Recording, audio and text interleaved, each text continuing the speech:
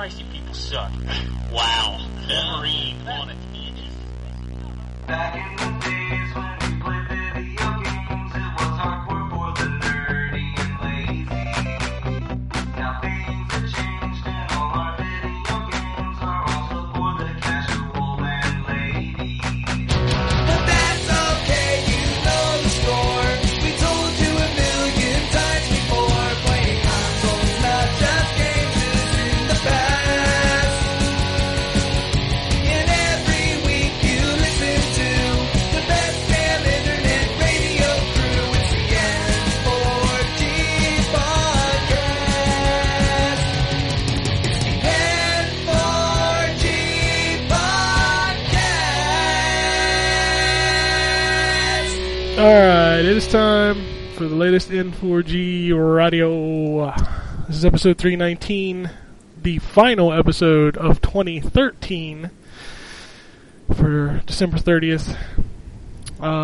This is our Game of the Year show. Yay. So, got as many people as we could on the show. We have one list that we will read, and I think we're only missing one person, and it's, of course, Justin. Fucking loser. Yeah. So, but with us, we've got GambusCon, and that's all that matters, right? Oh, yeah. Greetings, programs. We've got the Wombat. Ah! We got Drew. Hey. We got John. Sup? And for the first time on the N4G radio, we have Jay. Hi, everybody. So, essentially, everybody who does anything for the site is here to tell us about their top 10 games of 2013, except for Justin. He's still mad at that comment on his Rise review. You know, I think he did see that and it hurt his feelings a little bit. What comment? What's the comment? That he didn't give it a high enough score. I hate it when somebody comments on our reviews and then ends it with their score, in my opinion. I just like, I want to punch you in the face. Go make your own fucking website and review the games the way you want to. Yeah, send us a link and not just write it on the comments. Yeah.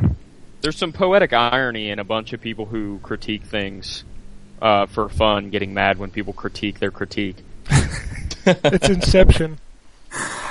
I'm sorry, it's just annoying. You think the guys who made Rise read his review and were like, you know what, make your own fucking game. Alright, so to start this off, since Dave just sent me his list, I'll go ahead and read his since we won't be able to discuss it with him. His list, top 10, and he has them in order. So, number 10 is Castlevania, Mirror of Fate for the 3DS. Do we need some background music for this? You know, like countdown. Down, down, down, down, down, down, down, down, down. If you're going to do that the whole time I'm reading, I'm just going to mute you. It's not bad. It's not bad. Number 9 is Antichamber. I still need to play that. I don't know. Yeah. I don't know what that is. Number 8 is Far Cry 3 Blood Dragon. Solid choice. That's a great game. I bought that dirt cheap. I still haven't played it. Number 7, Brothers: A Tale of Two Sons, which I played through that just a couple days ago. I did too. Did you beat it? Nah, I got too close to the end. Okay, that's a weird ending. I It's a short didn't. game, though, isn't it? It's About 5 hours. Oh, it's not even that, dude. It only took like 3 or 4, I think. Really? Yeah. Hell, that must be close to the end then. It's not long at all. There's a really weird thing that happens. Have you met the girl? Yes. Yeah, that's the weird thing. Okay, yeah. You could call it weird. It's Yeah. kind of traumatic in some ways. Yeah, it's a little traumatic, but it just didn't seem to fit in what I was doing. It was very weird. Number 6 is DMC, Devil May Cry. Great game. Fantastic game. Number 5, Guacamelee. Number 4, Gianna Sisters. I think he and I are the only 2 people that like that game. That's the platformer indie game? Yeah. Right. Mm-hmm. They actually released like a DLC for it. The Rise of the Overlord. Overlord. Overlord. Oh yeah, it's so bad. Okay. Number 3, BioShock Infinite. Alright. Number 2, Legend of Zelda: Link Between Worlds. Mm-hmm. And number 1's Assassin's Creed 4: Black Flag. He really liked that game. Did he specify which version of the game he played? Black Flag? Yeah. 360. 360? Okay. Yeah. So that is his list. And he says, Happy New Year to all. See you in 2014. Enjoy your beer. In Puerto Rico. Nice. So, now that we've got that out of the way, I guess we'll hop over to Jason. I got my list. Did you play 10 games?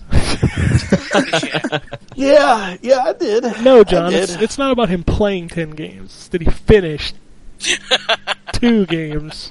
Now that I'm just going to say no comment. But I have played at least 10 games this year. Let's see here. I'm going to have my honorable mentions first. Okay. Got 2 of them. 2. One of them is for the Vita, Ys Memories of Seceta. Just started that game, so it didn't make my top 10. It plays really good. It's a nice action, fast-paced game, but the graphics are a little bit blurry. I don't know what's up with that, but they're a little bit blurry for Vita. I'm sure they look. They use a lot of motion blur in that one for some of the high action scenes, so it looks blurry when it gets to really get going. But it's not a great looking game for the Vita, especially. But I don't think it looks bad either. Yeah, I was thinking that it might look a little bit better on the new version of the Vita that has the lower resolution screen. So I'm not for sure yet, but it plays pretty good so far from what little I've played of it. The other game that's going to be honorable mention is a game I really wanted to play earlier this year, but I never got around to it until just recently. And that is the Shin Megami Tensei 4 for the 3DS. And this game is got an interesting premise. It's got a really, really cool premise. It kind of takes place in a fantasy setting with samurais, and there's a castle, but at the same time you get this futuristic wristband that basically acts as almost like a smartphone. And once you get past the tutorial, it kind of lures you into a false sense of security of, oh, okay, you hit that monster and you kill him, and then it's like, okay, I got the hang of it, and then right as it turns you loose, man, the game just kicks you right in the balls. And I died several. I don't think I've played a game in years besides like some kind of a 2D retro game, where, especially a role playing game, where I've died so many times in such a small space of time. I mean, I would say this game is already tougher than like a lot of the Etrian Odyssey games that I've played, and that's saying something right there. So, Shin Megami Tensei 4, it does have adjustable difficulty, but normal difficulty is still a kick in the balls. It's all about balls right now. It is. It is. And those are my 2 honorable mentions.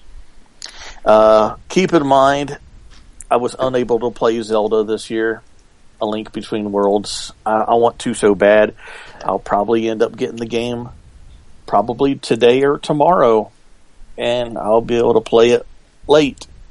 So I'll talk about it next show. Next probably. year?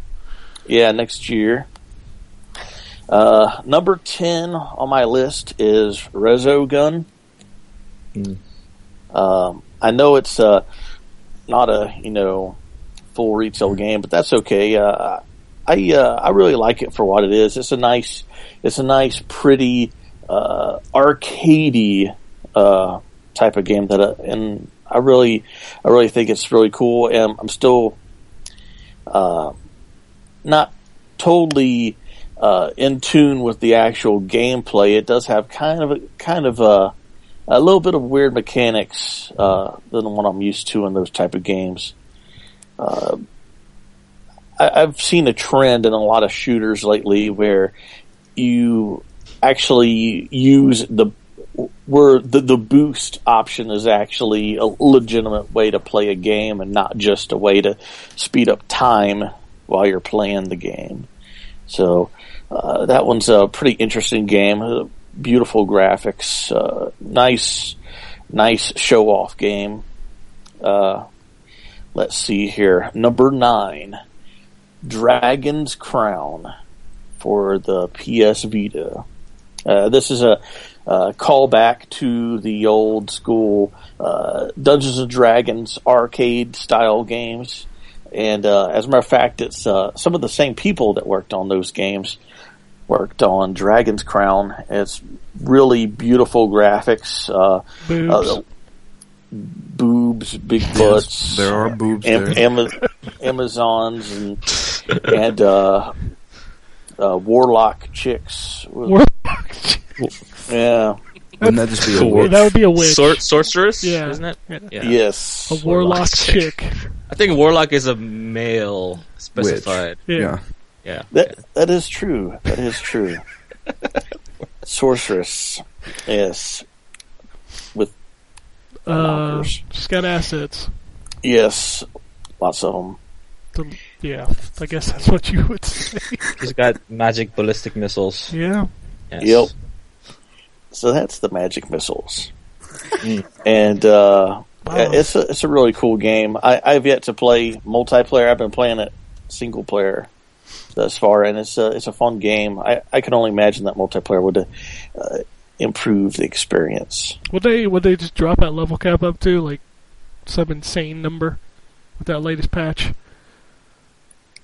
I have not played it since the patch. It's like level 255 or something like that. Oh my god. That's insane. Yeah. How many levels are in that game, though? 9 or 10, I believe. You gotta go through 10 levels over and over again? You gotta go through those levels over and over again to hit 50. I think yeah. There's 10 levels, and then there's alternative paths, which gives you 10 more levels, I think. Yeah. And then there's like a randomized dungeon you can go through where they throw all sorts of stuff at you. But yeah. It's exactly like the Mystara games. Never played those. It's built to be played. I mean, I played through the same dungeon 3 or 4 times in my first playthrough. Yeah. Yeah. The Mystara games are great, Jay, if you haven't played them. Well, Dragon's Crown is great, Drew, since you haven't played it. Fine. Mm-hmm. Yeah, Chronicles of Mystara. It's on Steam and Xbox Live Arcade and PSN. Those are great games. Go play Dragon's Crown. Yes. You know what? Give me some money and I will.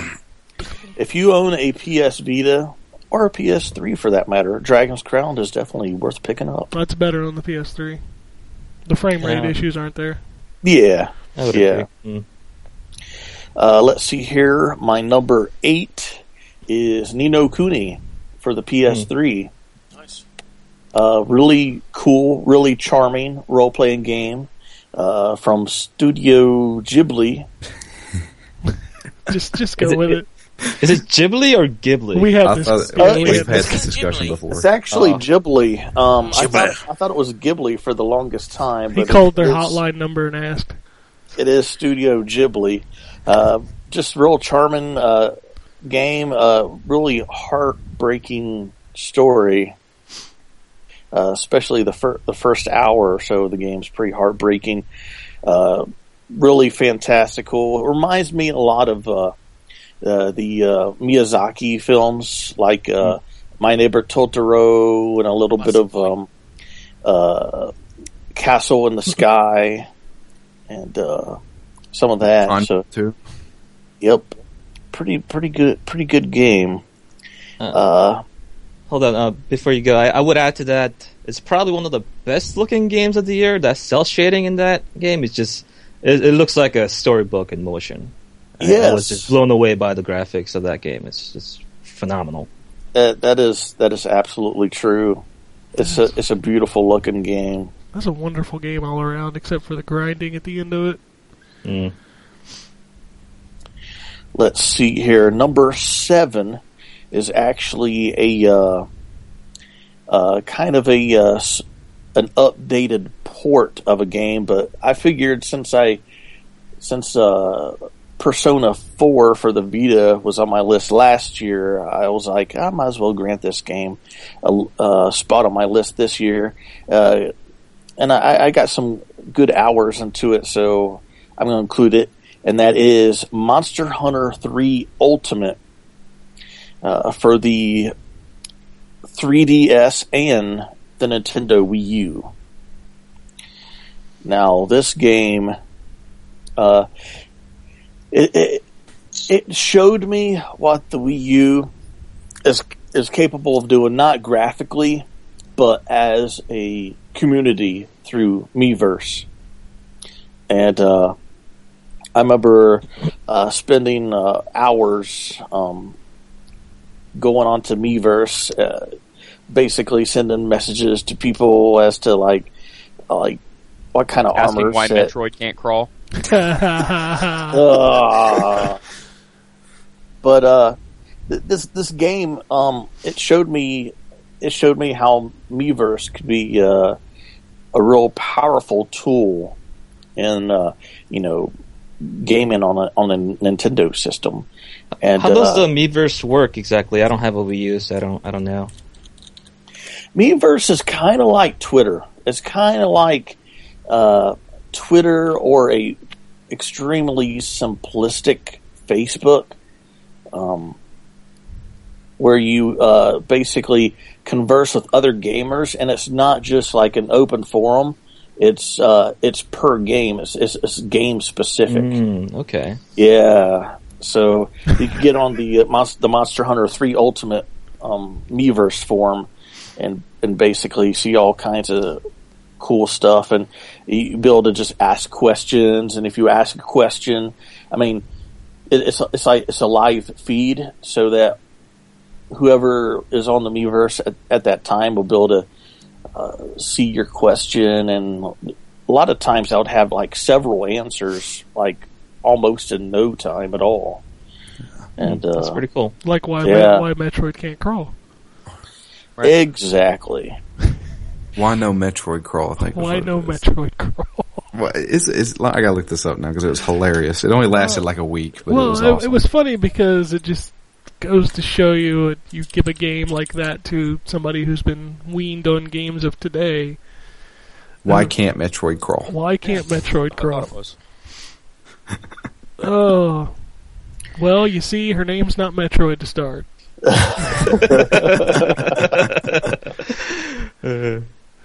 Oh, I love it. Yeah. But so, what are we up to? 6? Yeah, number 6 will be Tales of Xillia for PS3. Why am I not at all shocked that there are so many Japanese games on your list? Hey man, it's what I'm into. That's what he all played. Yeah, I know. Let's see. I really like this game because I thought it was interesting that the lead character is actually going to a medical school. I thought it was, definitely unique. Also thought it was cool that it's kind of it's a fantasy world, but at the same time it has a lot of modern tropes, like a bustling city with electricity, and I like the. That's a trope? I was just going to ask. Final Fantasy VII started it. Okay. So cities usually don't have electricity? Or something? Not in a fantasy setting. Not in a fantasy. Wait, I got to ask one question before you go on. Okay. Your dude's a medical student? Is that what you said? Did you name him Dookie? No. Then you failed at life. But that joke totally just went over my head. You don't know who Doogie Howser is? Oh, Doogie. I thought you said Dookie. No. That's what I thought he said. Doogie. Yeah. Whatever. What if you named your character Neil Patrick Harris? Would that work too? Well, if you called him NPH, I'd be okay with that. Okay, alright. Nice compromise there. Yeah. Usually they don't have that many spaces to put the letters. NPH, 3 letters, means everything. Exactly. That's like the hipster version of writing Doogie Howser. Exactly. I thought of that at Abercrombie. When you were buying glasses that you don't need. Exactly, so that I can read things. What's reading? That's dumb. But I really liked so you can see your computer screen when you're sitting in Panera Bread working on your screenplay. Yeah, they got Wi-Fi Yes. and bagels. They got Wi-Fi, and I've been there many times back before I had internet. McDonald's got Wi-Fi now. Yeah, everybody does. Yeah, in Tales of Xillia, I thought it was really cool that in the city, how the power is actually magic. It's actual. They actually. The characters seem like they are one with nature, almost like the elves in Lord of the Rings. So if the electricity is magic instead of a telephone pole, do they have a magic pole? Pretty much. It looked like they had electricity poles. Sounds like Mako. Wow, they're just stealing everything from Final Fantasy VII. Yes, they are. So it's Final Fantasy VII too? Sure. Yeah. How long before that game gets announced? Never. They're never doing anything else with Final Fantasy VII. Didn't Crisis Core come out like ages ago? Yeah, and then there was the one with Vincent. Yeah. And nobody remembers because it was bad. Dirge. You Then they can't. made a movie. You can't say that without sounding ridiculous. Dirge. I was so looking forward to that game too. Such a letdown. Was it PSP? No, it was PS2. No, wait. PS2. Dirge of Cerberus was PS2. What's the PSP one? Yeah, there's a PSP. Crisis Core. Crisis Core. Core. Okay. Good. That's right. Okay. Yeah, that was a prequel. Yeah, that one was actually pretty good. Yeah, I really enjoyed it. Yeah. None of them are as good as Mystic Quest. So Stop it. Here Right. we go. Best Final Fantasy. Yep. He actually believes that. He's down with that. Wait, I do. he believes that for real? Yeah, he loves Mystic Quest. I love Mystic Quest. I played the crap out of Mystic Quest when I was a kid. Enjoy your 2 party members.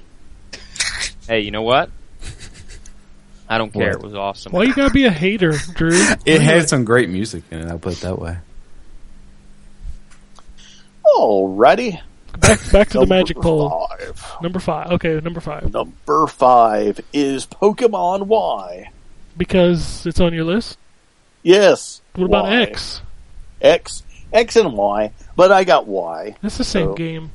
Yeah, it is.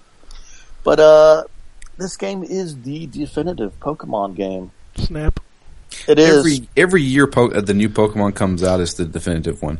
That's one thing I have to give Nintendo and Game Freak is the fact that they actually create a better game every time they make one.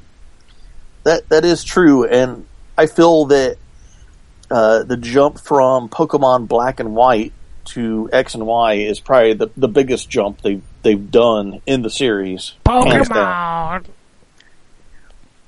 I just love that gym, the gym leader theme in the game. Oh man, that is a really cool piece of music right there. Chicken steak. Fantastic game. Chicken steak. It's no chicken steak. No, though, it's yeah. chicken steak. It's no chicken steak, but it's pretty cool. Nothing is chicken steak. I Yeah. don't know, man. Dragon's Dogma was close. Dragon's Dogma's pretty good, as long as you don't get the Dark Arisen where they just completely strip it out. Yeah, why did they do that? That's the That best is- part of that fucking game. Screw that intro. Screw that Yep. intro. Damn you, Drew. None Damn of you, them. Drew. Fucking song. Totally ruined No, Dragon's screw that. Dogma. None of them are as good He as ruined the Dragon's Dogma show. for me. I have the game. I can't even play it anymore. Alrighty. We are at the number 4. Ooh, we're closing in on List. that top 3.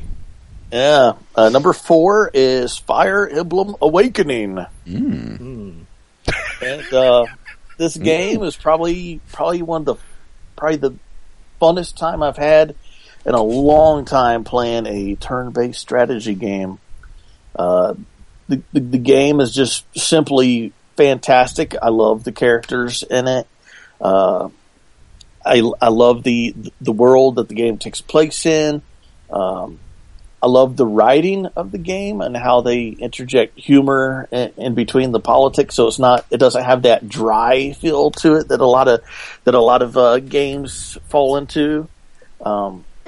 It's just really cool, colorful, fantastical, just awesome. So that's all I'm going to say about Fire Emblem Awakening. Number 3 is a game that I played a lot of, and it's a commitment. And it's a little bit of a game that I usually don't play. A little bit of a type of game, and it's a simulator. And are we still talking about games, or are you talking about sex? What? It's a simulation What are of you sex. talking about? Okay. Number 3. Wait, I 2? never thought I would say this. Is Animal Crossing New Leaf. Yes. And this game, for the couple months that I first owned it, it captivated me.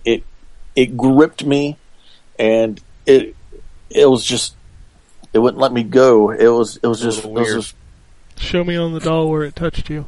Yes. This game is a fantastic world of eccentric animal characters that you basically live with and deal with, and some of them, some of the characters are really cool, and some of the characters are buttholes, and a lot of the stuff that you do in the game is Buttholes. pretty how should I say, mundane, and some of it is real grindy, but at the same time, the game has so much variety in what it does. Like all the items and the clothing and the things that you can get for your house, the things that you can do to your house is almost limitless. It seems like every time you feel like you have seen everything, it throws like 1,000 more things at you, and it's just it is the game that literally keeps on giving, and my wife still plays it religiously to this day, and she actually had the game before I did, and she plays it almost every single day. And for the first couple months that I had it, I was playing it almost every single day, and it's a wonderful game. It really is. It's really wonderful. And I knew that it was going to be a part of my top 3. So Animal Crossing for number 3, and number 2 is a game that I pretty much dreamt about would come into reality, and that is a fighting game that is really freaking awesome with my favorite DC comic book characters, and that is Infamous Gods Among Us. Infamous. Oh, that was perfect. Wait a minute. I like Infamous Justice, too. maybe? I like Infamous too, but Yes, it was actually not that. It's called Injustice. Now you did it again! Oh boy, that's good times. Yes, Infamous was a really great game. I agree. Yes, it was. it was. 2008, but I love the building climbing. That was fun, and shooting electricity. See what you really don't know is that he is so smart and foreshadowing that he's just already into 2014's Game of the Year. oh hell yeah! Yep, Oh. that's it. He was at number 2 for Infamous Second Son. So Yeah, I was channeling next year. his brain kind of time traveled a little bit. Yep. I can't wait to hear what number 1 is. Well, I already know what number 1 is. If you really had done a process of elimination and what he talked about for the last 3 weeks, you'd know what it is. Dungeons and Dragons. No, it's not Puzzles and Dragons. You're making me cough again. Oh man, but yeah, Injustice: Gods Among Us is just an amazing fighting game.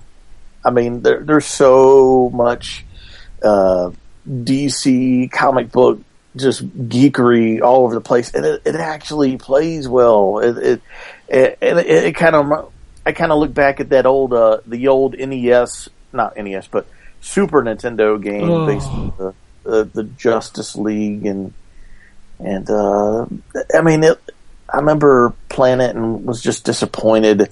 This game, I played it and just it just kept wowing me. I was in awe as I was playing this game, especially all the, you know, when you freaking Superman freaking punching you outside the orbit of the freaking Earth, man. That is just awesome. And I don't know, it's kind of my geek out game on the list, where, you know, being a DC comic book fan, you know, really pushes this up the list. So that is my number 2 game of the year. And number 1 is It's Me, Super Mario 3D World. Woohoo! You sound just like him. For a minute there, I thought I was playing. And I mean, what else can I say about this game other than that it's probably one of the best Mario games ever made. It's definitely in the top. I'd probably say it's definitely in the top 5 Mario games ever made. I'll give you that. Yeah. I mean, you got 64, 3, World. I mean, it's probably in there. Yeah. Yeah, it's just great. I love how, you know, it throws a side ball at you. You know, pretty much every stage or every other stage, you know, has something unique going on in it, and the worlds are just so vibrant, colorful. It's just fantastic. It just feels right when you're playing this game. I will say that it's not the perfect Mario game, just because sometimes the camera can get in the way. The 3/4 isometric view. Sometimes there's a little bit of misjudging jumps going on, especially when the game gets busy and hectic. But other than that, it's a fantastic game. Really beautiful looking. Has a really good soundtrack, and it is my game of the year. So there you go. All right, so we're gonna move on to Drew. I think we'll do Drew. Okay. Well, here's my list. He sounds so excited about this list. I didn't play anything. And the things that I did play, I didn't play enough to put on a list. So I have my number 1, but I do not have anything else in any particular order. Okay. All right. That's fine. Shin Megami Tensei 4. I thought that was a fantastic game. It's strange, like the Shin Megami Tensei series is. And they did a fantastic job with it. Mm-hmm. You know, they streamlined a lot of the stuff and made it. I'd say it made it a little bit more accessible for anybody who hasn't played a Megaten game before. Pokemon X and Y, like Jason said, this is the best Pokemon game to have came out ever, and it does a really good job. Grand Theft Auto 5. Got that on my list. Like I said, this is no particular order. It really means something whenever I say I absolutely hated Grand Theft Auto 4 with a passion, and then I put Grand Theft Auto 5 on my list of the games of the year. But Drew, I'm someone who also didn't really like Grand Theft Auto 4, right? What didn't you like about Grand Theft Auto compared to 4 compared to 5 that you like so much that kind of changed your mind? I think that they streamlined a few things with controls and stuff like that. I think that the handling of the cars they did a better job with it in Grand Theft Auto 5. But I think the biggest thing for me is that they didn't take itself too seriously. You know, like, I'm not saying that Grand Theft Auto 4 was just they didn't have any comedy in it or anything like that. But Nico was a guy who was trying to get out of the killing people and crime business, and he does this by killing people and doing crime. And you just can't really, Obvious. I mean, you just can't really relate to the guy. It felt like the things that he was doing just weren't making sense in the grand scheme of things. While in GTA 5, I mean, you're playing as, ex-robbers and criminals who want to get back into the game. And it's, I think Michael's hilarious in the way he interacts with his family, where, it kind of gives off this Tony Soprano vibe where he's just wanting to be a family man and just get drunk by his pool, but then he's thrown into this whole mix again where he has to do stuff, and then there's crazy ass Trevor, and then you got Franklin, who's kind of like the balance in between them. And I think it has a lot of good chemistry, and there's things that you do in that game that are fantastic, and they have their parodies of pop culture and current events and things like that. They nail it perfectly. I have not finished Grand Theft Auto 5, but it's a fucking impressive game. Okay. It really is. Because I played through it and finished it, BioShock Infinite. That's the only reason? Yeah, I hated that combat. I really did. I think it lasted too long. I think it was just, it was monotonous at times. I want to go back to that game, thinking about it over the past week, and talk about how annoying that final fight was. Yeah. It's fucking... You talking about on the airship? Yes. Yes, that fight was so fucking annoying. We did a, Just Beat It podcast a while back talking about that. That's the first thing we brought up. That's the most annoying thing about that game. Yeah. I mean, the combat is not very good in that game, and when you're just in, like, basically a horde mode for, 15 to 20 minutes having to do that, it's not fun. Nope. I think it had great storytelling. I think it had the world itself is great, and there was some set pieces in it that I thought were amazing. But I just really didn't like that combat. But I had to put it on my list because it did a few things that were pretty impressive. It's a great looking game, very stylized. Yes, and it's free in January. It's free in January, so there you go. Yes, it is. Injustice: Gods Among Us. Nice. A fantastic fighting game with some of my favorite characters ever. So, and I suck at the game. I mean, you can ask Ken. Well, that's not really a fair assessment because I'm kind of good at the game. Well, I mean, but I just straight up suck. I mean, there's no going around it. I mean, but it's the fact that NetherRealm knows how to make a story mode. Yeah, that they do. Yeah, I wish every fighting game would go by that structure. Tell me a story. Have cutscenes. I think that's great. You have these characters who have a lot of potential. I'd love to have a story mode in Street Fighter like it is with Injustice. But I think they nail the story mode. The mere fact that they have all these costumes that are like from different comics and things like that. It's like they get DC Comics. They understand their fans and what they want to see.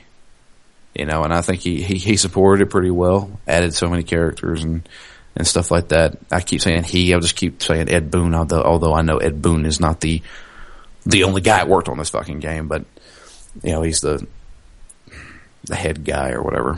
I think it's amazing that game got 6 DLC characters, and I was disappointed that there weren't more.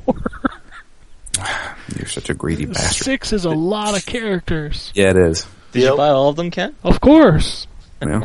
And I actually have the PS4 version, which has everything in it already. Yeah, that's what I have. But it's a fantastic game. Looks great. Has great voice acting. They got a lot of the, Kevin Conroy's back. They didn't have Mark Hamill, but the guy who did the Joker did pretty well, I think. Yeah. Up next, The Incredible Adventures of Van Helsing. That was a good game. That was a pretty awesome game. I really, really liked it. It was, kind of an isometric view dungeon crawler, much like a Diablo or a Torchlight. And it does not hold your hand. That game will kill you and kill you fast if you are not paying attention. But I thought it was great, and they added a lot of stuff to it. They have the complete pack now, which one of the cool things is like some of the stuff that they added, if you already own the game, they just threw it in for you, is free. But they have 2 new classes that you can purchase and a new skill tree for the companion that you have, Lady Katarina. And I think it was great. That was just a great game. Is it a loot-focused action RPG game like Diablo? Yeah, it's loot. It's totally all loot. So there's like a strong emphasis or focus on the end game where you try to get the best loot possible at the very end or something like that? Kinda. I mean, it's a very long game. Okay. I mean, they have their story mode, which lasts pretty long time. And they added some new things to it, like a challenge room kind of area where you get loot and just take on enemies over and over again, waves of enemies and stuff like that. And there's multiple difficulties, but yeah, it is very loot focused. Okay. And then you have the different classes that you can play as well. DuckTales remastered. Woo. I mean, this if I were to put these in order, that would be in my top 3, without a doubt. Really? Sweet. Absolutely. Remake of a Nintendo game? Yes, because, like I said in my review, and I'll say it here, there wasn't a single time that I was playing this game I didn't have a smile on my face. Okay. Yeah. I thought that game was absolutely perfect. It's challenging, it's charming. They brought all the voice actors back. The moment you hear Launchpad McQuack talking to him, it's like it sounds just like you're watching the television show again. And there's the moments like when you're on the moon and you got Gizmo Duck following you around, blasting dudes with like rockets and stuff. It's so awesome. It made me feel like a kid again. I absolutely love that game. And I think anybody out there who grew up with NES games and grew up in the 80s who watched the cartoon, they definitely need to pick that game up. Okay, I'll give it a try. I haven't played the Nintendo one either, so it'll be going in fresh. Well, there you go. It's a great game, and it has one of the best original soundtracks ever. Let's see here. Fire Emblem Awakening. I reviewed this game and gave it a very high score. There's a reason why. I'm not much of a strategy guy. Never have been. I've played a few Fire Emblem games before. Played some on the Game Boy Advance, and I think I played one on the DS. I can't remember which one it was. This game, they made it. It's all about accessibility nowadays, especially for me. Whenever it comes to more complex games that I have trouble getting into, particularly because I don't have as much time to play games anymore, and there's many things coming out. Fire Emblem Awakening, they made it very accessible for people, and you can turn off the whole permadeath thing if you want to. I didn't, and in doing so, made that game so much more powerful. Yes, because they do such a good job of you actually liking these characters, because they, in between the chapters and stuff like that, you actually have conversations with them and you learn their personalities and things like that. And when one of them dies, it's fucking devastating.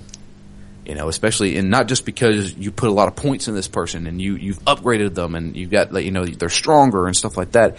The fact that I knew this person, he was kind of funny, during the cutscenes and stuff like that. They did a fantastic job with that. Yeah.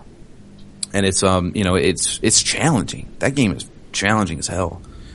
But I thought it's a fantastic game. It really is. Anybody out there should pick it up if you're into strategy games or if you're into role playing games. That is one of the must own games on the 3DS. Totally agreed. Yep. And I'll go ahead and just name these two because this will be my number 2 and number 1 games of the year. Number 2 is The Legend of Zelda: A Link Between Worlds. What can I say? This is the Zelda that I love. I played about an hour of Skyward Sword and found it boring because they tried to put too much fucking story into it. You didn't even get to a dungeon then. I know. That's the thing. I didn't want to play on the Wii anyway because I hate using those fucking waggle controls. But even then, Twilight Princess was the same way. These dialogue heavy games, and that's what the great thing about A Link Between Worlds. Within 15 minutes, you're in your first dungeon. They throw you in automatically. There is no backstory. There's like five minutes of cutscenes of you reading something. This is what happened. This is something bad. Go here. Bam. You're doing it. And within the first 2 hours of the game, I'm already going to the Dark World. And they do a great job with it. They remixed all the music, which I loved. Oh yeah, A Link to the Past music, and they remixed so it all. good in that game. And it's fantastic. That game, that's if they could handle every Zelda like they did that one, that would be one of the greatest franchises of all time. But fuck the Desert Palace. Okay, that Desert Palace was annoying as shit. Yeah. Fuck that Okay, man. That boss. Oh. Well, the boss, I didn't think the boss was that bad. Well, the boss is bad because, when he spits those things out, yeah, you gotta dodge those, plus you're on, floating platforms that you gotta use your sand bridge to get to. Yeah. Oh, that is so annoying, because I kept falling. And, even though I had the blue mail, and falling only took, half a heart? I don't even have the blue mail yet. Oh, God. You need to go get the blue mail. I know. You said swamp, so I went to the swamp, and that was the fucking desert forest. Or the desert, whatever. Damn it, I forget where the blue mail is. It was the first one I went to when I hit Lorule. Well, but yeah. That, I had me 2 bottles full of fairies, so I was good. But, yeah. Link Between Worlds. That is another game that if you have a 3DS, there is no reason you should not own that game. It's fantastic. Absolutely. My number 1 game of the year, which I think I've already mentioned it a few times before, is DMC, Devil May Cry. Huh. Oh. But true, you can't like it because it's not the old Dante. I don't give a shit. I am so sick of people saying that. That is if you did not play DMC because he didn't have white hair and didn't act like him old self, then you missed out on a perfect game. That game is pretty damn good. I wouldn't say perfect, but it's really good. Yeah. Yes, it is. The DMC. There are some moments in DMC. I think that the level progression and the powers that Dante uses, and just what you do in that game, like that one scene where time is stopping, but is slowly catching up to you. That was a cool scene. Yeah, you're trying to chase down a car. While trying to keep in frozen time. It's so nuts. That game was freaking awesome. The boss battle at the bottom of the cola plant, I really like that one. And the announcer guy, the news anchor guy, that was amazing. Yeah, that was awesome. I'll tell you, I played through Virgil's Downfall. Really?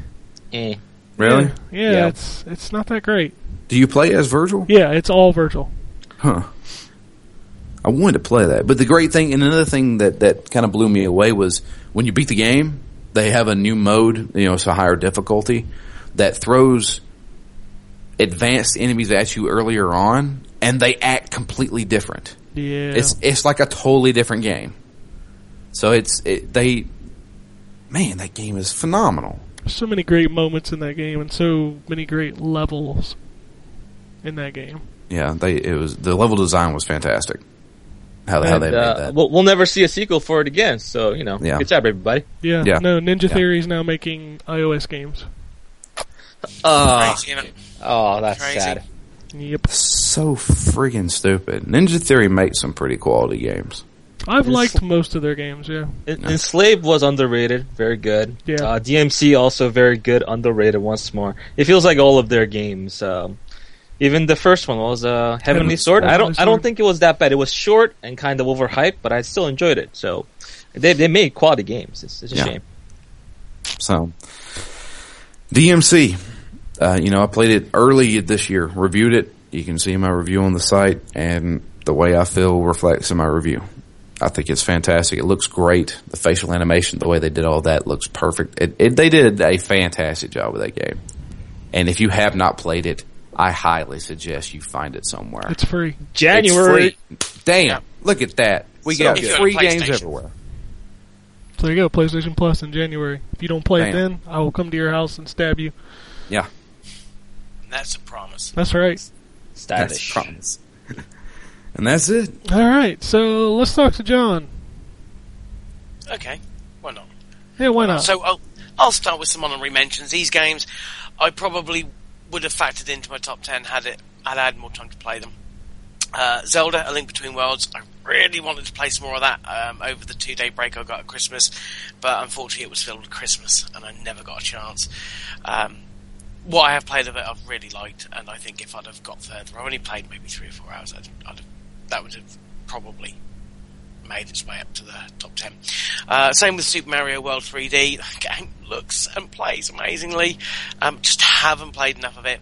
And the same with Assassin's Creed 4 Black Flag on PS4. Looks amazing. Lots of fun. Just the problem is as you guys know, we don't do this stuff for a living. We have other jobs, and we don't get to play these games on the timescales that others do, and it's a shame.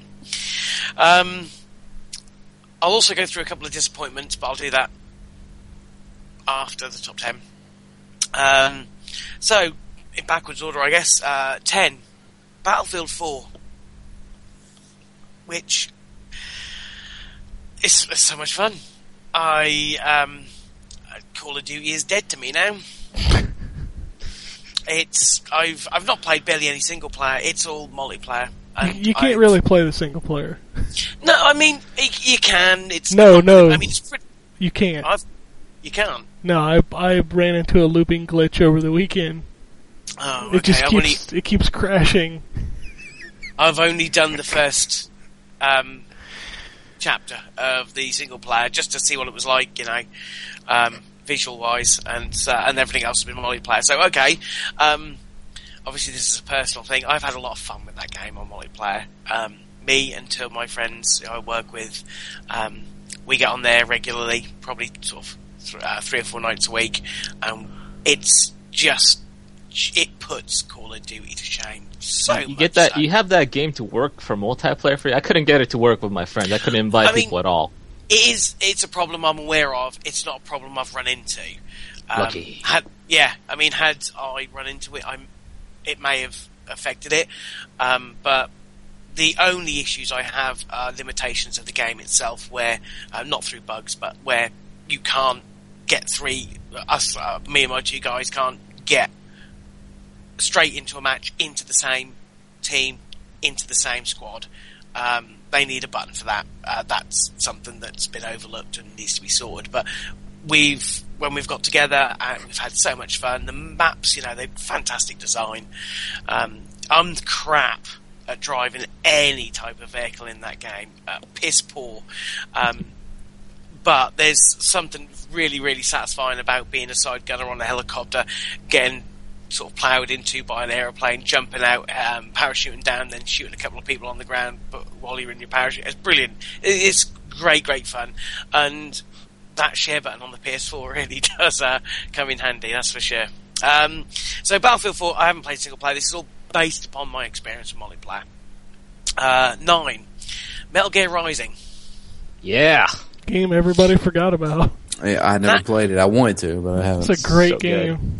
Now, if you ask me what happened in that game right now, I will say I couldn't remember at all. There was ninja rap.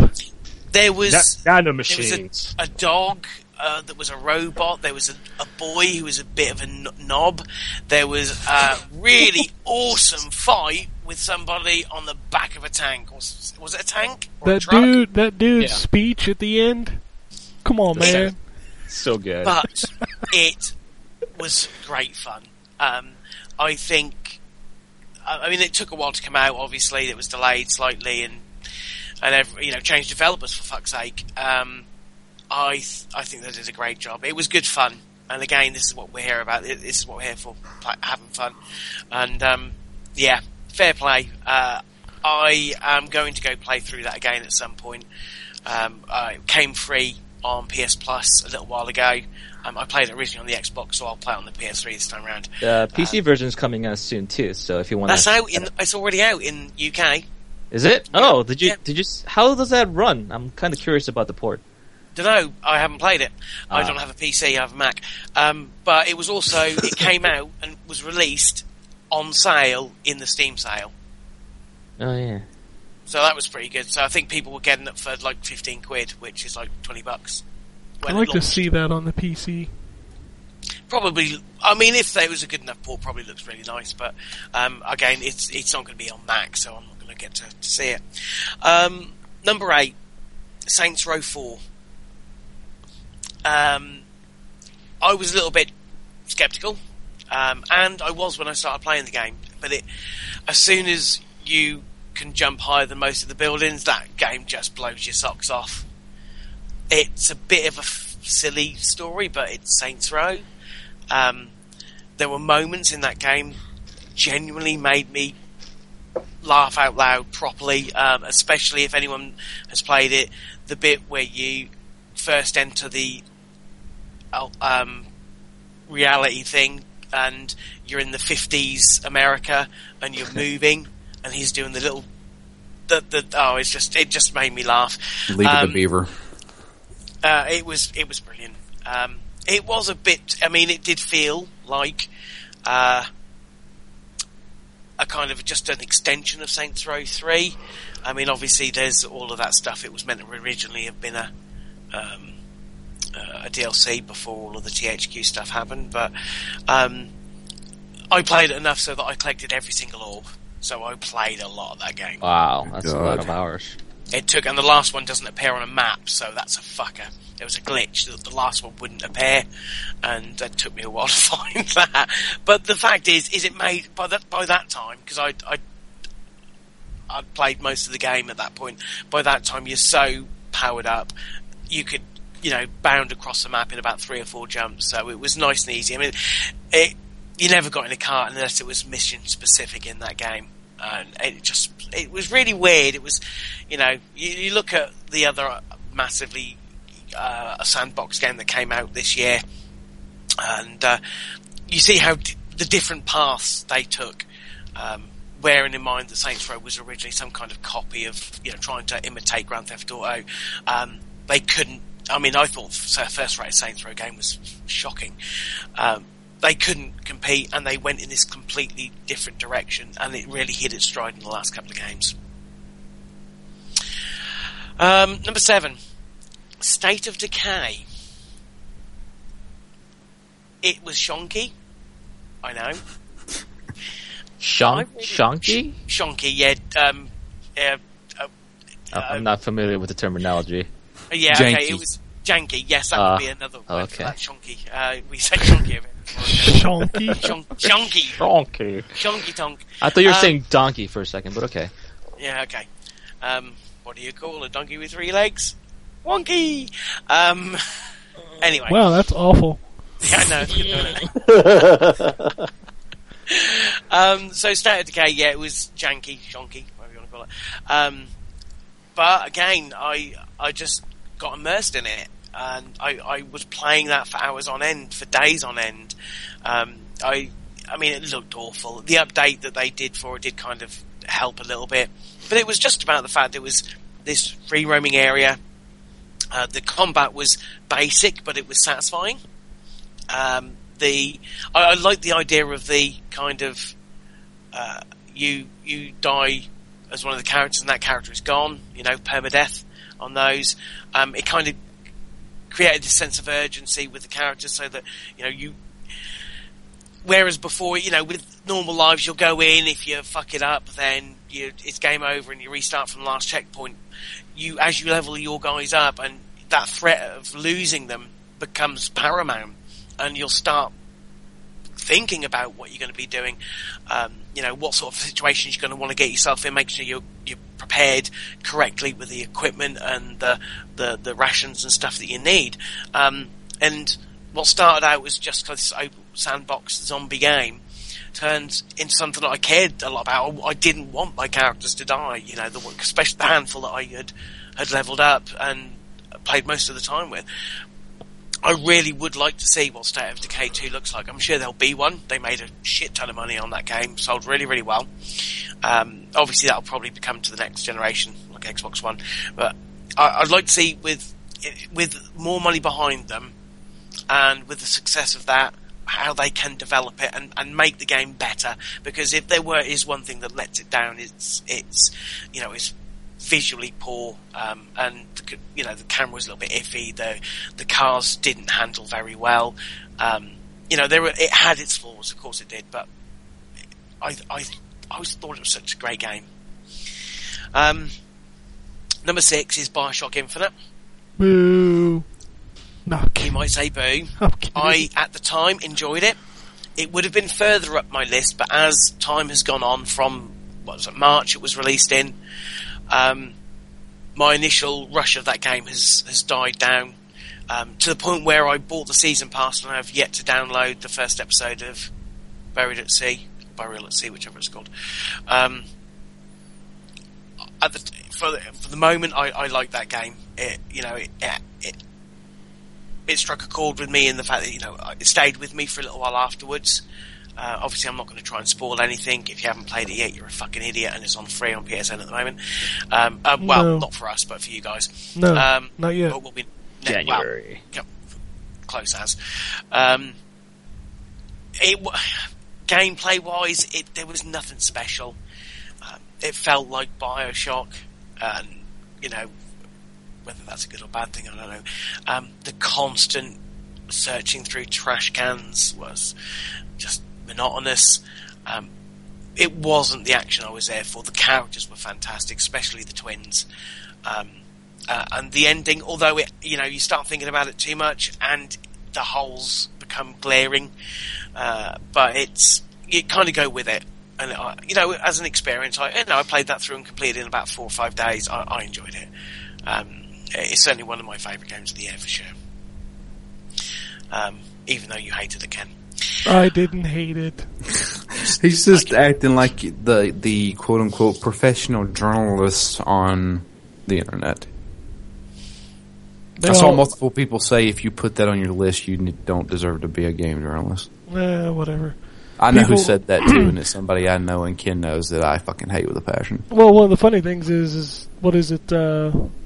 If you don't put Last of Us as the game of the year, something wrong with you? And I haven't heard that game yet. You want to hear something really funny? That's my disappointment of the year. I wasted $60 fucking on this fucking game, and I've made it about 3 hours in, and I'll probably never play it. I didn't hate it that much. Damn. I fucking hated that game. I thought it was absolutely fucking boring. That gameplay. I would rather play BioShock Infinite 3 times over than play Last of Us. Wow. Yeah, I don't. So much hatred in your voice, Drew. I hear It's just because I hear those fucking people say that shit. Oh, Last of Us it wasn't fucking amazing to me. It's only the greatest game ever created, Drew. I don't know what the problem is. Sure. You do realise I have 5 more games in my Game of the Year list? Yeah, I'm aware. If you put that number 1, I'm coming to England. Why don't you just rattle them off 5, 4, 3, 2, 1 so we can get back to our discussion? Oh, fuck you. I didn't like The Last of Us. I thought the gameplay was monotonous and boring, and the story wasn't good enough for me to continue. Okay, well, let's go back to John's favorite games. If you hear any clicking, it's the sound of me furiously adjusting my Game of the Year. Okay, 5, Animal Crossing New Leaf. Let's fucking be honest, that game was amazing. I still play it. It took up so much of my fucking time. It's like a drug. It fucking hooks you in, and you have to go back. You don't play it in long sittings, you play it in half an hour and 40 minutes, but you play it every bloody day, waiting for your fruit to bloody ripen so you can shake them from the tree and hope to God a bee's nest doesn't fall out and stings you. It's amazing. I'm still in the pocket of the raccoons. It's a problem. I'm obviously going to have to seek help. I don't know what I'm going to do at the bottom of my rope, really. Yeah. Never played it. No, it's great. It is. To be fair, I've never played an Animal Crossing game before. I'd heard such great things about it. I went out and got a DS, and I've been playing it ever since. And I will continue to play it because that fucker makes you guilty if you don't. Yeah, it does. Too long. Where have you been? We've all missed you. Are you not talking to me anymore? Why are you guilting me out? Bastards. Number 4, Tomb Raider. That was one hell of a reboot. That really was. I played that twice this year, once on PC and once on Xbox, and I'm going to play it again at the end of next month when that comes out on the PS4. I loved that game. That was brilliant. It had its, tonally, I think there's issues there, especially with the development of the character as she progressed, especially on the earlier stages. But the combat was solid. It was fun, violent.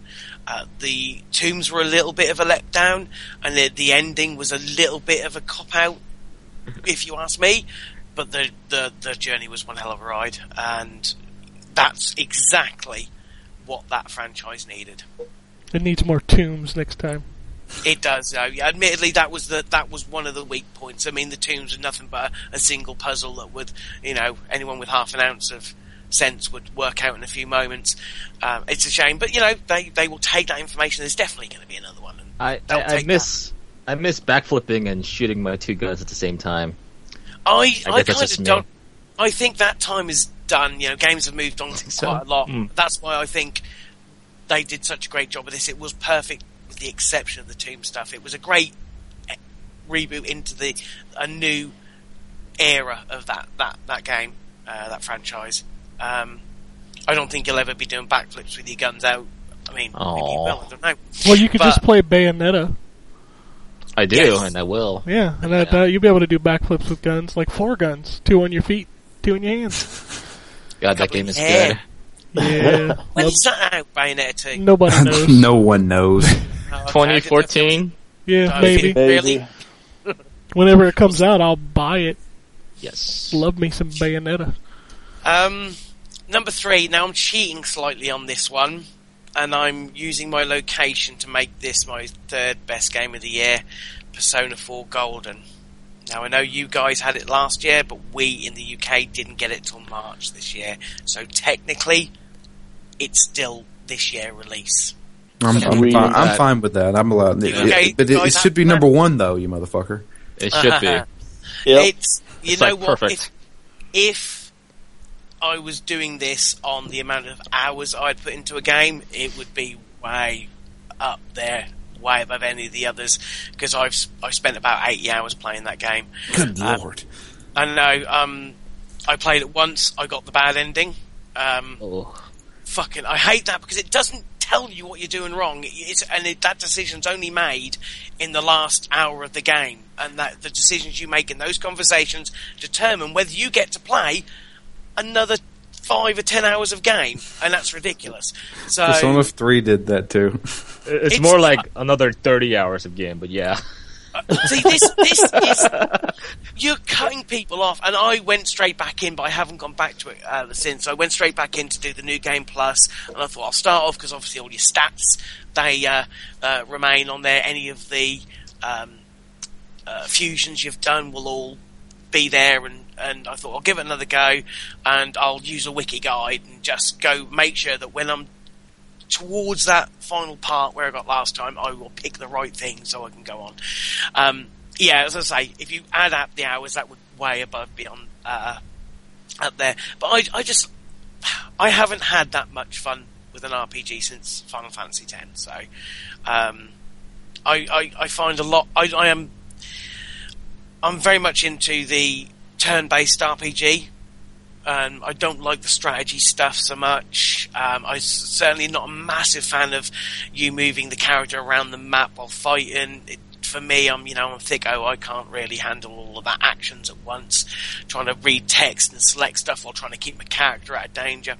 And I kind of miss those RPGs. And Persona 4 came along, and I'd never played the original PS2 version. It barely got released in the UK. But, you made it one of your games of the year last year, Gambus. Yeah. When it came out over here, I snapped it up, and I did not regret it. It was, I don't know, the characters were great, the voice acting was brilliant, it looked amazing. It was a kind of RPG that I really, really liked, and although the fusion stuff takes a little while to get used to, it gives it that little extra sort of edge that it's creating these personas, leveling them up to create more. It was really, really good fun. So, last two. Number 2, Grand Theft Auto 5. Huh. Well, now I'm interested what number 1 is. You know what number 1 is. Am I just not thinking of it? We've already discussed it about 5 minutes ago. The Last of fucking Us. Oh. So, Grand Theft Auto 5, yeah, I loved it. I very much like, not so much as Drew, where he absolutely hated 4. With me, 4 just left a bad taste in my mouth. As you say, it just that lingering sense that this man's trying to get out of his criminal past. So what's he doing to get out of his criminal past? More crime. And it just didn't fit well with the whole narrative of the game, with the story of the game, and it just didn't fit right. Whereas with Grand Theft Auto 5, they completely sidestepped that. They got these 3 great characters, or 2 great characters in Franklin, and basically told their story. And I don't know, I like the swapping out from character to character, especially when you land in a new character and they're doing something, especially Trevor, because half the time it was disgusting. I like the combat. They tightened it up so much more from Grand Theft Auto 4. I never once ran out of ammo. I always had weapons. It wasn't an issue, whereas I found that obviously with 4, you forever having to go and buy more guns and stuff. You just doing the missions, you just got the guns. They were given to you and they were there. It was brilliant. There was none of that messing around. The heists were fantastic. From the start all the way to the big one at the end. Really well executed. And the world was just gorgeous to look at. I mean, a lot of people are saying that there's possibly going to be that game announcement about that game coming out on next generation consoles. I can't see how it would look any better, because it looked fine from where I was standing. It just was brilliant. And number 1, The Last of Us. I'm sorry, but you don't need to apologize for your opinion, John. Yes, he does. Don't let these guys this bother is the you. thing. I don't need to apologise, because this is my personal list. There you go. But those 2 dicks will fucking hammer this down. Whoa! Why are you roping me into this? I said I like The Last of Us. I mean, you can say whatever the hell you want to about it. Hey, what was your favorite part? Was it the part where you hide behind shit and then kill a couple of guys stealthily and then say, "Oh shit, they saw me, now it's time to attack"?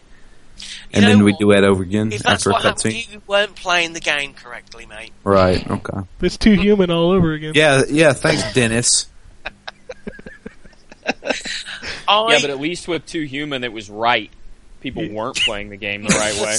This is very true, but that was their fault. Tutorial would have done wonders. It took me telling you how to play the game for you to like it. It did, but then I really liked it. How about not have the attack as the right fucking stick? What about that Jet Li? What? That Jet Li game, son? It's just the same, only easier as clicking on stuff. But this isn't Game of the Year 2008, so let's go. Why are we still talking hold up. about? For 2008, someone picked Two Human as one of the games of the year. I put it on my list. That's right. Wow. I Okay. love It's the that only game. list it ever fucking I put- appeared on, unless I it was put worst probably- game of the year. I put probably 75 hours into that game. Wow. I loved it. We're also talking about the guy who loved Two Worlds as well. I did love Two Worlds. What? Yeah. I did. You know what? My gaming taste doesn't fit easily into a nice little box. You should have your own little podcast, Ryan, called The Apologist. Where you take the worst games and basically defend them to the hill. Honestly, it was good. Look, you just weren't playing it right. Dude, one of my favorite games of last gen was Alone in the Dark. Alone in the Dark was amazing. Alone in the Dark was shitty, but they did some things in that game that I've never seen before. Anyway, Last of Us. Do you have anything else you want to say about it, John? I would like to say why I liked it. Okay. Seeing as Drew spent more time talking about why he didn't. I will grant you, it isn't perfect. But there hasn't been a game since Red Dead Redemption that left me feeling the way I did. That sort of, again, without spoiling anything.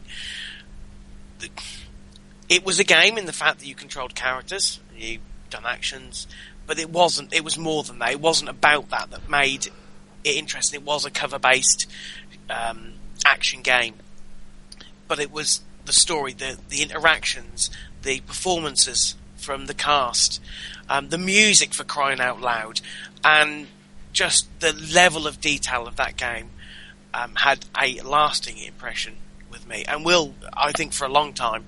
And that ending, and there are moments in that game that just stand out.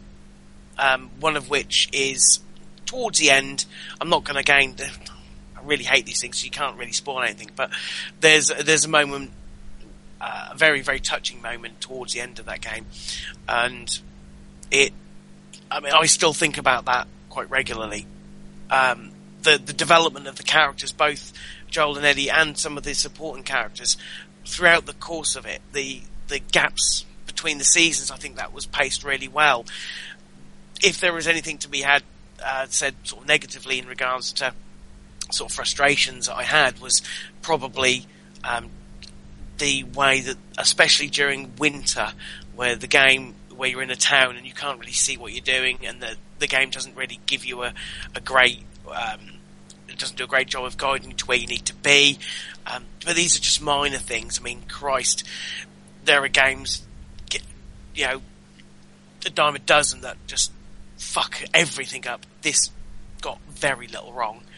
And regardless of whether it was a generic cover-based action game, it was about the experience I had, and that was one hell of an experience. So I understand why some people may not like it. I think it'd be hard to argue how good that game looked, because it looked amazing. But for me, it was just about the whole thing, and I absolutely loved that game. I'm really looking forward to the DLC, especially since it's kind of, by the sounds of it, it's going to be set prior to the events of the main game. So I am very excited about going back into that world. So that's me. I mean, that was my opinion. I think I cheated a little bit with Persona 4, but I still will take that. It's alright, John. I'm going to cheat a little bit with my list, too. Cool. I am going to do my disappointments. There are only a couple. My life is one of them. But, cool. It's been dark. You don't realise I'm sitting underneath a piece of rope. Call of Duty Ghosts, that thing. I mean, to be fair, that's the reason why Battlefield is actually in my top 10. The contrast between those two games, my eyes have been opened. I bought that on the PS3. I upgraded to the PS4. Fucking hell, could I tell no difference whatsoever? And then I played Battlefield and realised what a shooter should be and how fun it should be. They completely fucked up Call of Duty Ghosts, and I think this year is now the beginning of the end for them. They've been riding the graces. Treyarch have done. To be fair, Treyarch are the only decent studio on that now. Infinity Ward, completely different studio than the one that created Modern Warfare. They've fucked it up, and I've got a feeling that Activision probably know it as well, and probably pegging a lot on Destiny. My other disappointment wasn't an actual disappointment in the game itself, but in the bugs that I had to endure that caused me to stop playing the game, and that was Batman Arkham Origins. Now, I've heard a lot of people say that the story in that is really interesting, and that's fine. But when you can't make it through the game because it bugs out every 5 minutes and freezes your console, then there's issues. I can't understand why working on a engine that had been perfected pretty much by Rocksteady for 2 games, that they managed to fuck it up so much. It's an engine. It shouldn't really be that difficult. I mean, the combat is the same, a few tweaks here and there, but it's the same premise. So why the fuck, when I'm fighting 5 enemies, does it suddenly drop to about 5 frames a second and crashes? I don't understand it. What version of the game were you playing, John? PS3. Really? On the console, they had freezes and game-breaking bugs everywhere? Oh, yes. Yeah. Oh, yes. That's unforgivable. That sucks. Yeah. And again, it's fine if it's a new engine that it's working on, but they shouldn't be. Rocksteady would have handed them, here you go, here's the engine. I mean, go nuts. All you got to do is create a new story around it. But that's the problem for me. I wanted to play that game, and they kept promising they fixed it, and it hadn't, and it took about 4 or 5 patches, and at that point I was done. And it also annoys me that it was set in the past, but he had gadgets that he didn't have in Arkham Asylum. That was weird. However, what was quite cool was the investigation thing. But it just wasn't enough for me to get past the bugs, because a couple of times I had my save corrupted. Luckily, it was towards the beginning of the game, and with that, along with the gameplay bugs for frame rate and free console freezing, I just gave up. It's such a shame, because apparently the story's really good. Alright, so I guess we'll move on to the Wombat. Alright. So, couple things to get out there before I get called out for them. I did not play Zelda because I don't have a 3DS. That's a good enough excuse. I did not play 3D World because I don't have a Wii U. And I did not play Last of Us because I haven't played it. So I haven't played anything on my PlayStation 3 after we had a storm around here and it blew out my HDMI cable, and I just haven't bought a new one yet. So seriously, how much are they? Huh? Like $2. Yeah, I just had. Motherfucker. I should tell you how much I play on my PS3. So with that being said, I have 2 honorable mentions. One honorable mention for me is going to be Guitarsmith 2014, which is a blast. Is it Rocksmith? Rocksmith. I always call it Guitarsmith. Did you say Guitarsmith? Okay. Oh wow. Rocksmith, wherein you only play guitar, so I don't know why it's not called Guitarsmith. Can you also play the bass on that too? Yes, you can. But bass is a form of guitar. It's called a bass guitar. Can you play banjo? You cannot play banjo. Oh, damn. Oh, banjo. Opportunity missed. Useless I then. would buy that. But it's a really fun game, and it's good for people of varying skill levels. So the other honorable mention for me is Soul Sacrifice on the Vita, which is a fun game, came out earlier in the year, somewhat Monster Hunter-like, but not completely Monster Hunter-like. Definitely fun, though, so you should check it out if you haven't yet. It's a good game, because that was our free one of our free PS Plus games on Vita this month in the UK. Yeah, we got it too. Yep. It's sitting on my Vita, but I haven't played it yet. So if it's free, you should definitely play it. It's very unique. Oh yeah, it's huge. No, crikey. Alright, so top 10 proper. My number 10 is Injustice. I'm not going to talk too much about it because Jason already did, and I have to assume that Ken. Don't you mean Infamous, for about not 45 Injustice? minutes. Right, I do mean Infamous. Oh, okay. Yeah. That's right. Number 9 for me is MLB 2013, which shouldn't be a shock. It's on my list every year because every year it's phenomenal. And this year is no exception. I played more of that game than just about anything else. So, by that logic, I feel like it deserves to be on my list. That's the show, right? Right. Okay. Yep. Number 8 is Warhammer Quest on iOS. Our first one. Huh? Our first iOS. I know. I've got a feeling that there'll be more in the coming years. Yeah, I imagine you're probably correct. Not on my Warhammer list. Quest is a really fantastic turn-based strategy action RPG on the iOS, based in the Warhammer universe, actually based on the Warhammer Quest board game. And it's a blast, and it looks fantastic on iPhone. So if you have an iPhone, pick it up. Number 7 for me is Batman Arkham Origins, which I really enjoyed, but like John, had some issues with glitches, not as severe as his, but still some issues that held me back from enjoying the game probably as much as I should have. But the voice acting was really good. The story was fantastic. I actually preferred the story in Arkham Origins to the story in the other 2 games. Very, very good. Number 6 for me is probably a bit of a shock, but it's Remember Me,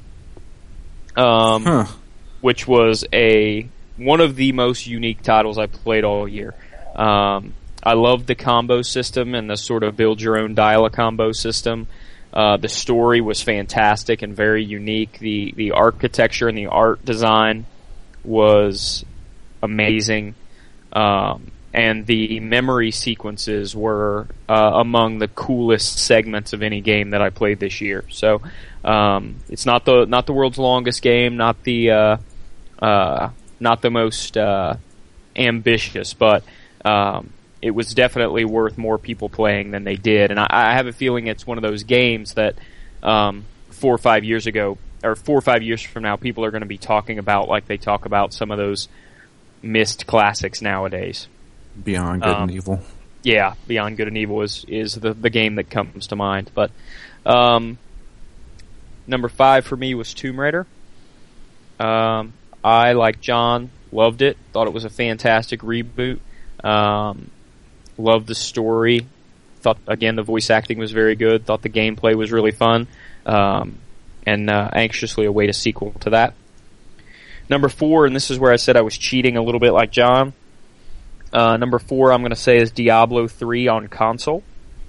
Really? That was this year? Yeah. It was September. So, I did not play it on PC.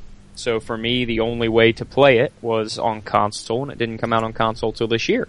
So, that's going to put it on my list. And, as somebody who loved the first 2 Diablos, Diablo 3 was fantastic, and from what I understand, even improved from the PC version. So, Diablo 3 is my number 4. Number 3 for me is BioShock Infinite. I, like everybody else, had some issues with the combat, particularly the very last battle. But for me, the characterization, the art style, the story, all that outweighed the issues I had with the gameplay. Which makes it number 3 on my list. Number 2 for me is Assassin's Creed 4 Black Flag. As someone who has enjoyed every single Assassin's Creed game that has come along, this is probably my favorite. It's one of the few Assassin's Creed games, one of the few games, period, that I'll probably end up with 100% completion in. Just because it's so inviting and so fun to sail around the world and collect all the stuff, and they almost it's almost like a person with OCD's best case scenario, because they've got this little checklist for each city and tells you whether you found everything that you need to find in that city, and completing those checklists gets pretty addictive. So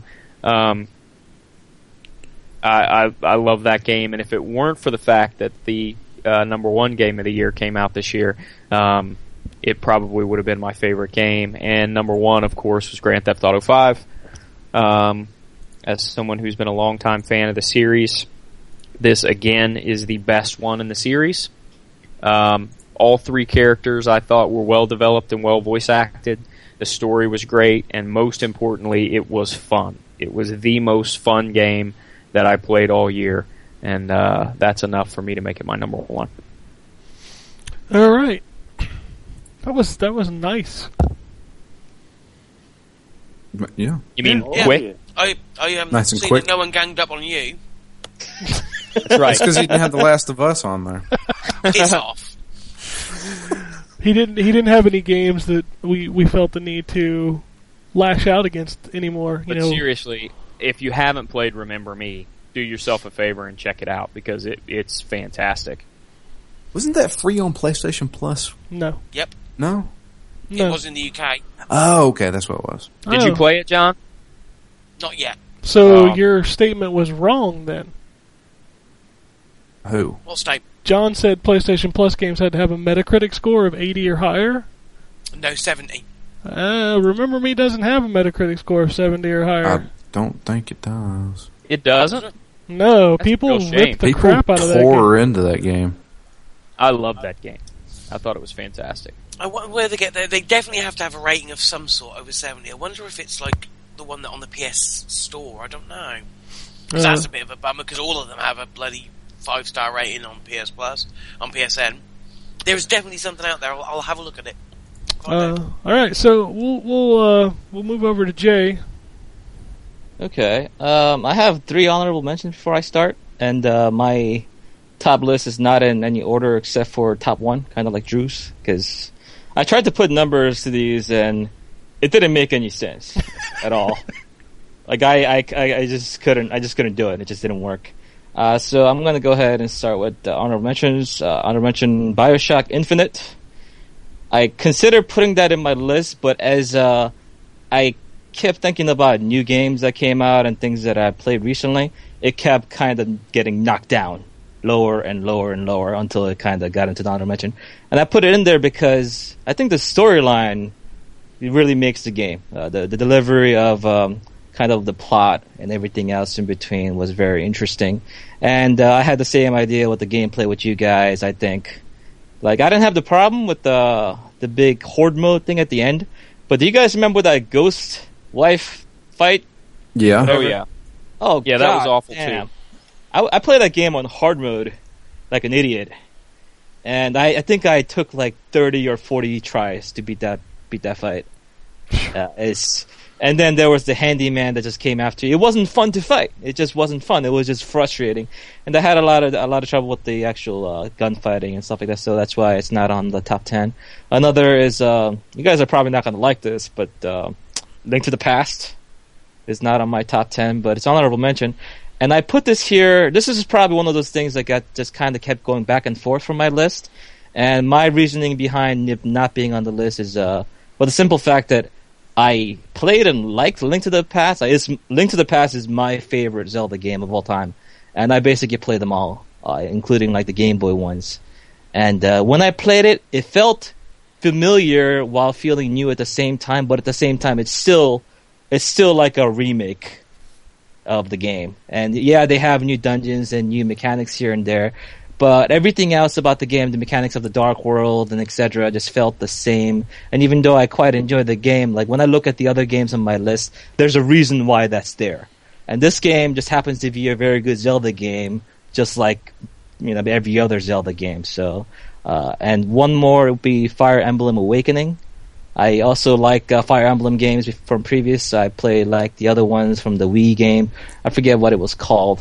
But I've always liked the Fire Emblem games. And this one didn't make me like it anymore. It was just a very good Fire Emblem game that added a few new things.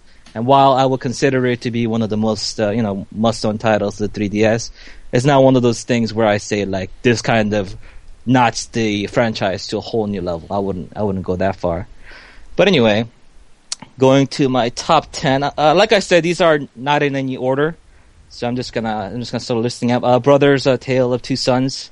I'm actually very glad I ended up playing this game like late December, maybe only like a week before we're recording this now, so it hasn't been long. But I think what was it? Who had this on their list? Dave did. Dave did, yeah. Dave, right? Okay. The interesting thing about Brothers is the controls and the way it handles. If people are not familiar, you control one brother with the left stick and the other brother with the right stick. And it's actually quite jarring at first because what other game does that when you're controlling two characters at once using two different sticks? The Adventures of Cookies and Cream. I was about ready to say that. That's right. I've never even heard of it or played it. What is that for? It's a PS2 game. It was the same principle. Yeah. Yep. Was it any good? Yeah. It was alright. Yeah. It was okay. It was All right. interesting. Well, the thing about Brothers is that the way the controls work itself to the theme of the game, which is kind of like cooperation or like a brotherhood between two siblings. It works so well. If I want to actually go into why this game is special, I'd have to basically ruin the entire story for everyone, and I don't want to do that. But I'll just say that there's a certain point when you realize what everything was for. Everything that you've been doing to that point was to build up to this single moment. And the idea, basically, let's see, that the developer wanted you to experience a sense of loss or a sense of change after something happens, and you feel it not just by what happens on screen, but the way you control the game. And I haven't seen a game do that, tying together an element of the gameplay with the plot and the overall theme. Just tremendous. It's an incredible game, and it's rather short, maybe 3-4 hours long, but I enjoyed every second of it. It also speaks volumes that that game evokes so much emotion, and there's no words. No voice acting. There's no words in that game. Absolutely. That's kind of a testament to how effective the game is. The next game is Tearaway. I reviewed this game for the site, and the interesting thing about this game is that it uses every single thing that the Vita can possibly do and utilizes them well. It's not just used as a silly gimmick that kind of gets in the way of you having fun. It just kind of becomes a part of the experience.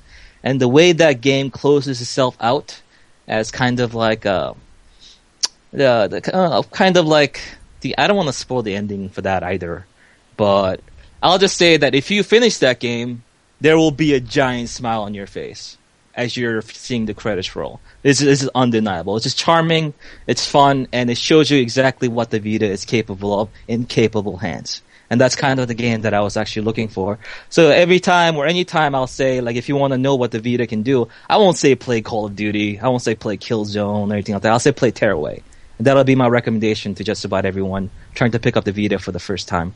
The next game I have on here is Etrian Odyssey 4. I feel like this game is getting a snub because another Etrian Odyssey game came out, and honestly, this has been the year of the 3DS. Yes. There's my notable mentions were two of them in there. There's another one coming on my list, and if you think about all the exclusive games you can play on the 3DS compared to the PS3, the 360 or whatever else, you just can't compare the quality and the quantity of it. And the thing that makes this, makes it into this list is, because I never really liked the other Etrian Odyssey games. I played, like, the first one and the third one. I tried it for a while, but it was too harsh. There's too many things that I didn't know about, and I just kind of got turned off from the game. But when I played Etrian Odyssey 4, they had the right balance between kind of streamlining some of the things that I didn't like about the previous games while still keeping the core of the game, which is the difficulty, the exploration, and customized like parties and stuff like that. And I just enjoyed it. When I had both Etrian Odyssey 4 and Fire Emblem at the same time, I actually found myself playing Etrian Odyssey 4 more. And that's why I kind of knocked Fire Emblem off the list. The next game is Metal Gear Rising: Revengeance. Revengeance. Yes, sorry, I forgot to put that subtext on my list. You can't. It's so good. Revengeance. Vengeance. That's actually that's a real word, right? Is it? I I don't think don't- my spell checker doesn't like it. Revengeance. I don't think that's a word. I think I looked it up in the dictionary and it popped up in maybe 3 dictionaries. That's weird. That didn't seem like a real word. Revengeance is... It is a real word, right, Drew? Yes, it is. Yes. What does it mean? Revengeance. Revengeance. Vengeance and revenge. That's all it means. This is from Webster's Revised Unabridged Dictionary, published in 1913. Alrighty then. Whatever. Learning new SAT words, everybody. But the thing I liked about Metal Gear Rising is that obviously it didn't take itself too seriously. It's Metal Gear Solid, but at the same time, it wasn't so far up its own ass like the other Metal Gear Solid games, where you have to sit through like an hour of cutscenes just to get to a bit of the gameplay. Yes, there were cutscenes and stuff like that, but there weren't as much, and they were all very entertaining. The combat was very fluid and tight. The timing, if you're very good in that game, you can basically beat that game without ever getting hit once. I would actually mirror the same sentiment to DMC, because that's also, a very well crafted game. But one thing I liked about Metal Gear Rising is that, like, the way they do the boss fights, how epic they are, and also on top of that, the way they use the music during those fights. Like, I had the Metal Gear Rising soundtrack on my workout folder for when I go to the gym.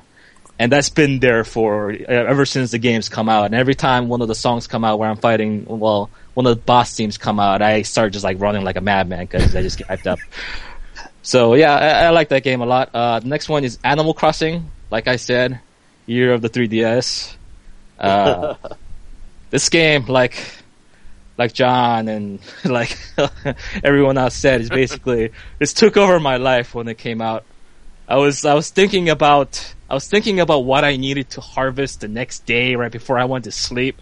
When I woke up, I would brush my teeth, wash my face, take a piss, and then play Animal Crossing. I had a problem, man. I had a problem. To be fair, I don't think I was that bad. More power to you, John, but I'm not playing the game anymore, so Oh, fuck off. But do you know why I'm not playing the game anymore? I didn't play the game for about 2 weeks because I was actually, out doing stuff and playing other stuff. And then after that, I'm afraid to turn the game back on. My town must be in a state of like Armageddon disarray. I don't even want to know. You the kind need of to at this point. No, now need to go back. I can't do it, man. It's like I feel the exact same way. it's like an estranged parent that I don't want to meet ever again. I can't. It's too much. I can't handle it. If the game is still there mocking me in my 3DS, but I don't think I'll ever go back into it again. But yeah, that's Animal Crossing. That's how powerful that game was, and I can't play it anymore. I just can't. The next game is the Stanley Parable. Who else has played this game? I really, really want to. It now is. I think it's now on Mac, isn't it? Yes, it is. Sure, they've updated it. It's one I'm probably going to go and play at some point. I'm trying to stay away from obviously things like spoilers and stuff, but everything I've heard about it is just bonkers amazing. I downloaded it in the attempt to play it before I did the show, and I never made around to playing it. But you guys are in for a treat when you do play it, because hands down, it is the funniest game of the year. There's no contest in the comedy department. I had to stop playing the game for a second because I was laughing too hard. I've never laughed that hard playing a video game ever. That's saying a lot. I've been playing video games for a very long time, and the game is very clever. It actually has some commentary about how games are created, about narrative and choice, and what people expect. It's kind of like Antichamber in the way that it betrays your expectations in all the right ways, but at the same time, it has that element of comedy, along with this sense of replayability, where there's, I think, like 30 or 40 endings or something like that. And you can just play the game over and over again. And when you think you're getting the same ending, you're not. You're actually on a different path and you don't even know it. And it just kind of keeps going in these different directions, and it's just well made. It's just so much fun to play. So everyone, I recommend you play the Stanley Parable. If you played the mod for Half-Life 2, Half-Life 1 or Half-Life 2, whatever, the new version is much better. It's more, I guess it's more polished, and the narration is just fantastic, so definitely. And the next one is Path of Exile. I know Drew played this. Did anyone else try this at all? Maybe for 5 minutes. Path of Exile is really good. Yes. It's a free-to-play game. And when I actually delved into the game, I thought to myself, oh, this is going to have some really hostile, manipulative microtransactions to try to get me to spend money. And it doesn't at all. And it's amazing because when I play Path of Exile, I think to myself, why was I ever playing Diablo 3? It's just that good. Like the skill tree system is, Drew, you've seen that skill tree, right? The passive skill tree? Oh yeah, it's insane. Yeah, it's labyrinthian. It just goes on. You have to, if you maximize how big the page is, you can't even see the nodes. They're that tiny. And it's, the customization is just incredibly varied.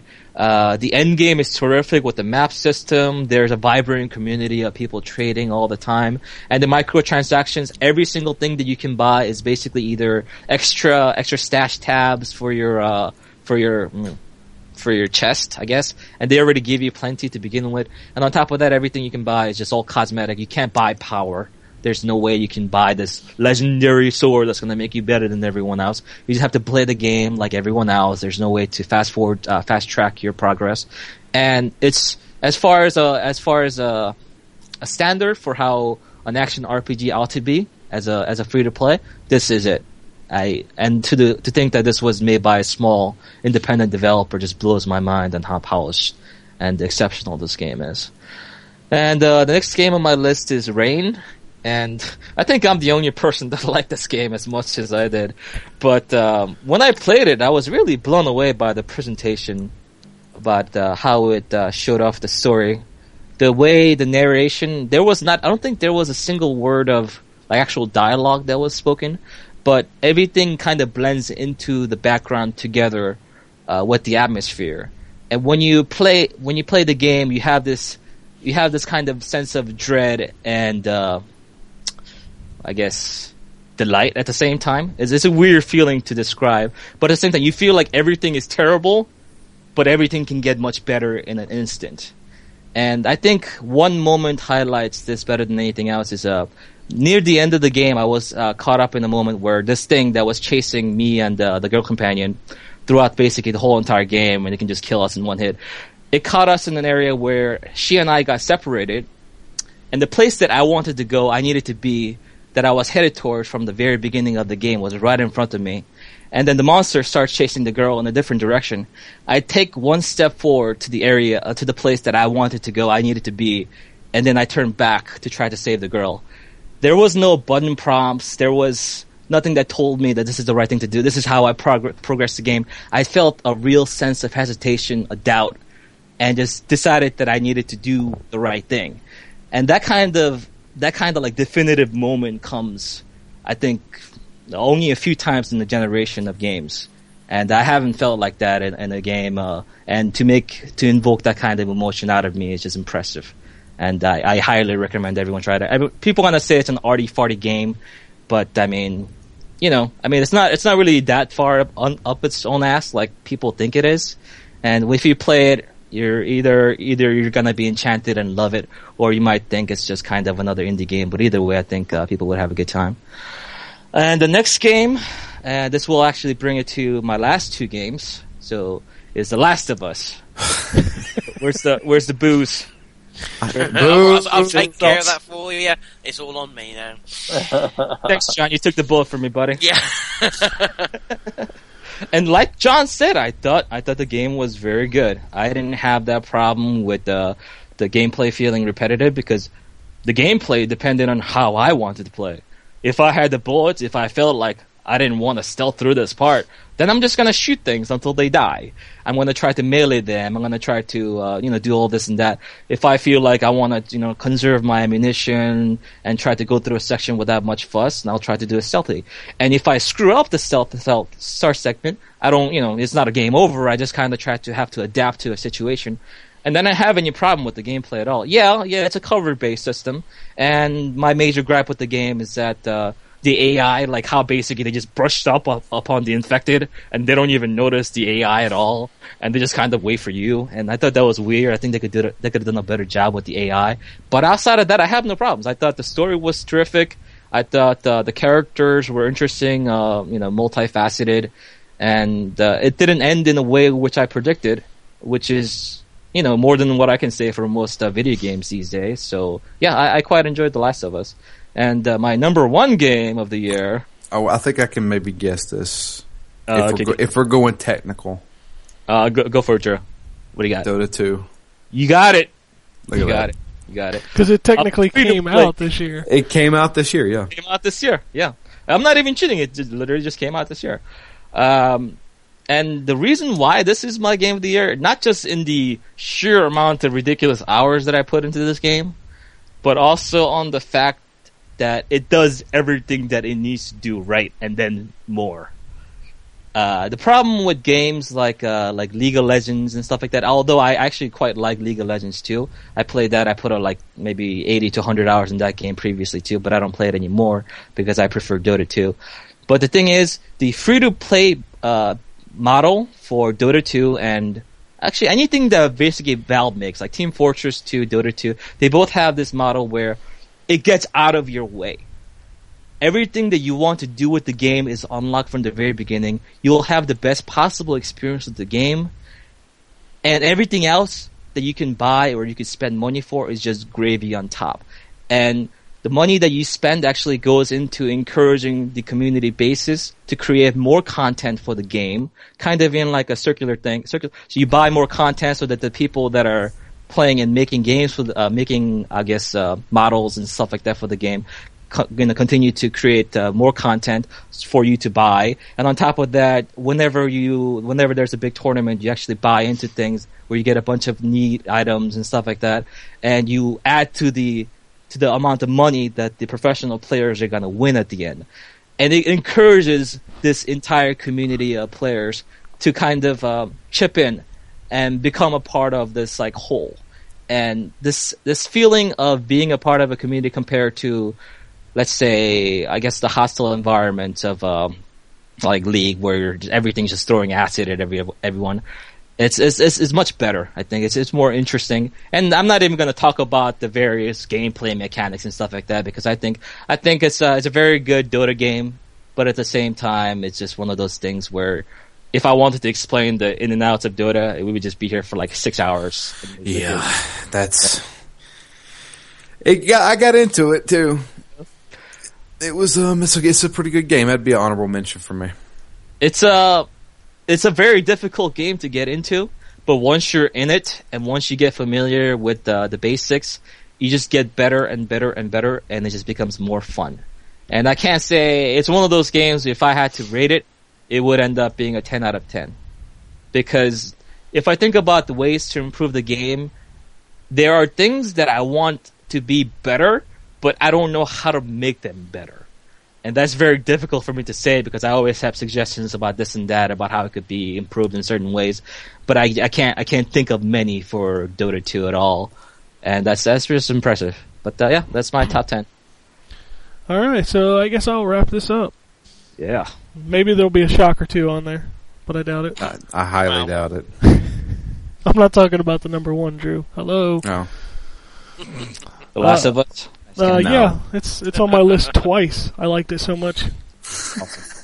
I will throw out my honorable mentions up front.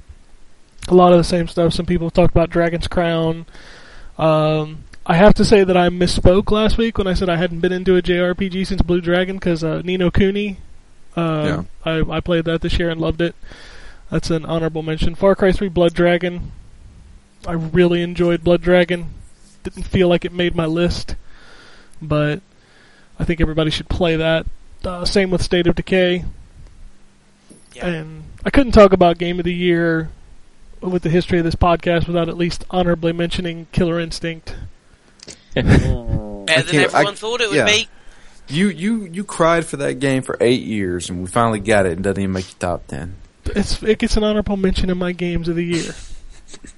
That's fine. I don't feel like it's done yet. That's my problem, I think, with it. You know, I've only got 6 characters and 6 stages, and not even an arcade mode. That's the future of video games, my friend. You better get used to those early access shit. Okay. Microtransaction. Wow, you just... Ever since John said The Last of Us, you've just been a real dick. Because it brings it out in me, man. I'm kidding around. Look, One day I will finish The Last of Us, and I will thoroughly tell my impressions of it. He will take the case out and poop on it. Yes, and I will take a picture of it and put it on TwitPic. Nice. But here's my list. I did number it. I don't... It is what it is. But I will echo Wombat's statement as number 10 is Remember Me. Oh, wow. And I didn't think it was the greatest game ever made, but there was very little else that kind of stuck with me as far as the architecture of the levels, the characters, the memory sequences are really cool, and that music in that game is fantastic. It's amazing. Yeah, it's really good. Is it dubstep? No, it's it almost reminds me of like Mass Effect or some sci-fi kind of soundtrack. Yeah. Space opera. Yeah, it's really good. And it does get a little, repetitive towards the end. The combat gets a little, oh god, here's another arena where I gotta fight 5 guys, but there's some memorable moments in that game that just really stuck out with me. Number 9 is Dead Rising 3. And I feel like that was the Dead Rising I've always wanted. Just thousands and thousands of zombies on screen. No stickler time limits, save anywhere, craft anywhere, and just be ridiculous and have fun. And can you have if you like the time limit aspect of it, can you turn that on somehow? Yes. Is that an option? Yes, Okay. there is a nightmare mode, which is essentially the original Dead Rising. You can only save at outhouses and your strict time limit. Okay, cool. I played that mode then. All right. Yeah, so that's that's not for me, but it's cool that they left it in there. Yep. Yeah. But that's the only quote unquote truly next gen game that I put on my list. Everything else can be played elsewhere. Number 8. I think this is the only game that I have that nobody else had, which was Splinter Cell Blacklist. And I can play it. I never played it.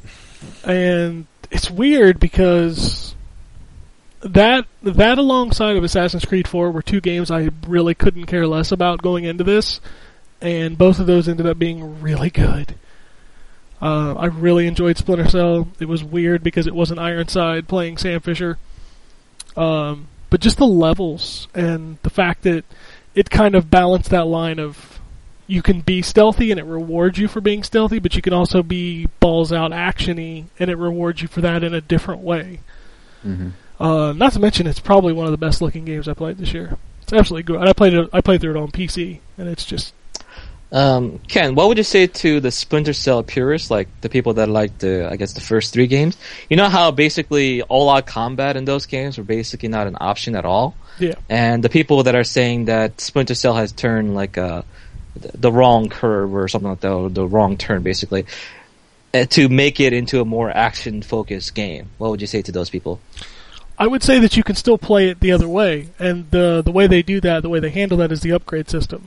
So if you play stealth, you actually earn more points for the way you progress through the levels. You can still play it actiony, and if you turn up the difficulty, then it gets to the point where you can't just run out in the open. But if you play it on normal or easy, and you get caught, it's not game over.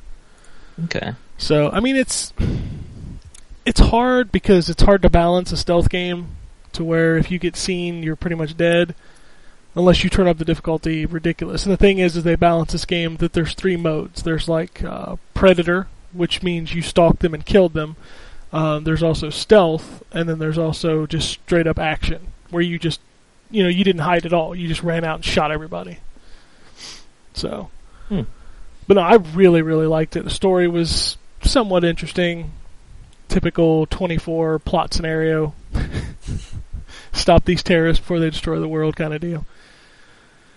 Number 7 is Grand Theft Auto 5. As the same with Drew, I really did not care for 4, and I loved 5. I actually beat 5. I put like 45 hours into that game. And I think what I liked most about it is that the missions, almost every mission that I did in that game was entertaining and fun and not frustrating. It had a good checkpoint system. Yeah.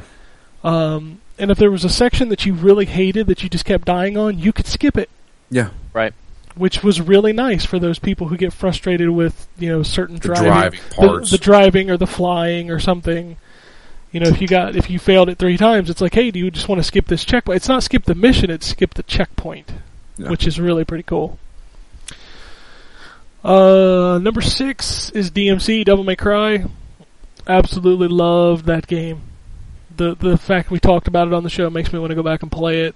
Yeah. Thinking about all those really cool sequences in that game, even down to the final boss. A lot of things these games have issues with, like Splinter Cell, the final boss sucks. The end game to Dead Rising 3 kind of sucks. But I love the final boss fight in DMC. Yeah, it was pretty fucking epic. It was. And I don't want to spoil it, but that was an awesome ending. Yeah, that was really, really fun. And I think anybody who passed up on that game, I'm ashamed of you. You made a mistake. Yeah, because that game is just so fantastic. And, so let me ask you, I didn't like any of the other ones. Would I like this one? Why didn't you like them? Yeah. I just didn't enjoy the combat. This one's more... The thing about Ninja Theory's Devil May Cry is that it's not as obtuse, maybe, as the Japanese Devil May Cry. Like, the story in the original Devil May Cry, it's like, you gotta really be paying attention to follow it. Whereas in this one, it makes a lot of sense. Same with the combat. The combat in the original Devil May Cry was very intricate. But it was also like too human, where it was like, I'm not going to show you everything. You need to figure some of it out. You should give DMC a try, Wombat. I think you'd actually like it. The story itself is actually really cool too, and it's. I mean, yeah, sure. I'm a big Devil May Cry fan, and to me, I couldn't follow the fucking story of the first 3 games, the first 4 games. That story was just messed up. Yeah, it was just, I'm playing as this cool character who does crazy stuff. But in this one, the story is coherent. It makes sense. It's strange, but it makes sense. And the combat is accessible. It's well explained, too. Yeah, they explain it very well. And it's more like, there's a lot of stuff you can do. There's a ton of options, but you don't have to use them if you don't want to. No, you don't have to get into the deep combat, because that's more for the combo system that rewards you for the points that you earn. And if you don't do it, then so what? You still get through the game. So, no, it's really fun. It's really one of the best character action games I've played in quite a while. Yeah. It's really good. Number 5 is Assassin's Creed 4. Just like Blacklist, I totally came into this game because I didn't like Revelations. I didn't like 3. I felt that series was on a huge spiral down because I love 2 and I love Brotherhood. And I just felt like, well, what can they possibly do? Because this thing feels like it was just, here's somebody who's related to the dude from 3, blah, blah, blah. It's pirates. This was probably supposed to be Assassin's Creed 3 Black Flag. And then I played it, and I'll be damned if I didn't spend 20 hours before I even made it to the 4th mission. Because that world is so much fun to play around in. Whether you're collecting sea shanties, or taking over ships, or skinning animals for upgrades, or doing the dive bell missions. I mean, that world is so fun, and I'm playing it on PS4, and I have to say it's one of the showcases of a next-gen console. It is absolutely jaw-dropping on the PS4. That water is ridiculous. And then when you drive your ship into a storm, there is nothing that you will ever see that is quite like that. And do you drive a ship, though? Is that... I do. I steer it. Okay. It's got a big steering wheel. Put on the brakes. I'm not sure if that's right, but okay. But, like when the wave crashes into you and you have to turn your boat to face the wave so that you don't take damage, just visually, when that is going on, it is simply jaw-dropping. Beautiful game. I love the fact that you can see the storm coming in before. It's not like it just blows up and all of a sudden there's a storm. Like you can see in the distance the clouds start to come in, and it's fantastic. Even on Xbox 360, which is what I'm playing it on, it looks fantastic. The level of detail, like when the waves crash into your ship and you see the water splashing around on the deck. Right, and the guys holding on to stuff so they don't fall off. And yeah, it's amazing the level of detail in that game. It really is a beautiful game. Number 4 on my list is Zelda, Link Between Worlds. It actually moved further down the list as I was writing this. And it's not because I don't like it. it's my fourth best game of the year, but there was some stuff about it that, like, I was talking to Dave about this when we were playing it. The overworld of that game is boring and frustrating. What do you mean? There's really kind of no, and I understand not hand-holding, that's fine. But some of that stuff is so just obscure. That's Zelda for you, dude. No, that's not. Link to the Past played exactly like that. A Link to the Past is when I had 40 hours a week to play video games, Drew. Okay, well. You You know know- what? I beat Dark Souls, so get out of my face. Man, I swear. John, thanks for saying The Last of Us in front of Drew. God damn. He's now one miserable bastard. He is. That's right. He doesn't like that I'm critiquing Zelda. No, I love How Zelda. dare you, sir? But, no, once I got into the dungeons outside of the Desert Palace, that game is phenomenal. But the overworld stuff, I could just really care less about doing any of it. I just want to get from dungeon to dungeon. I think I've always felt like that about Zelda, which is why Skyward Sword really bummed me out. I spent like 30 hours in that game, and probably only 15 to 20 of it was in a dungeon. But I love A Link Between Worlds. It feels like it draws a little bit too much on nostalgia at times. Because, I mean, there's repeated bosses, there's repeated, secrets. I feel like I would have liked a lot more originality, but, set in the same world, you kind of can't do that. Number 3 on my list is Tomb Raider. And Tomb Raider. I can't really tell you why this game is so good, but this is the game that I continue to play and continue to have fun, and it was just fun. Like, every time I played it, I really enjoyed it. Like, the combat felt right. The platforming felt right. It was gorgeous visually. I did play through it on PC, so that was probably helped. But it's just so much fun. And yeah, the end game's kind of a cop-out, and it's kind of lame, especially the finger quote final boss. But there's so much of that game that was impressive, like the area with the one of my favorite parts of that game is where there were no enemies. Is when you were in the big like kind of barn area where the wind was blowing really hard at the peak of the mountain. Yeah. That part was awesome.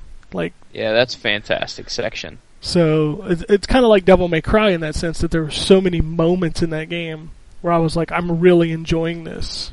Even going back and picking up collectibles was fun because that world was just interesting to play around in. Number 2, Super Mario 3D World. Oh, snap. And I didn't really feel like I need to say a whole lot about this game, but I totally agree with Jason. This is probably the best Mario game since 64, and that's coming from somebody who's not a fan of Galaxy. I didn't like either Galaxy game that much. Everybody forgets Sunshine. I absolutely love Sunshine. Sunshine came before Galaxy, and I liked Sunshine. I actually, It's alright. yeah, I loved it. That was my favorite, to be honest with you. Sunshine had a hard time because it came after probably the definitive Mario game of that generation, which was Mario 64. And Sunshine was really cool. The water thing was a gimmick, and I didn't like... I think I'm biased against the characters in the game because I don't like those island resident dudes. The Delfinos. Yeah, I don't like those guys. I don't... plays Mario games for the characters, though. Yeah, for real. I'm just saying, like, they're hanging out, and I'm like, I don't like you that much. I don't spray them with water, whatever. I don't feel like collecting stars for you. Or shines. Sorry. Shines. I don't feel like collecting shines for you. So, but no, I like Sunshine. I did not like Galaxy 1 or 2. But Super Mario 3D World, I said this in my review, it feels like that game.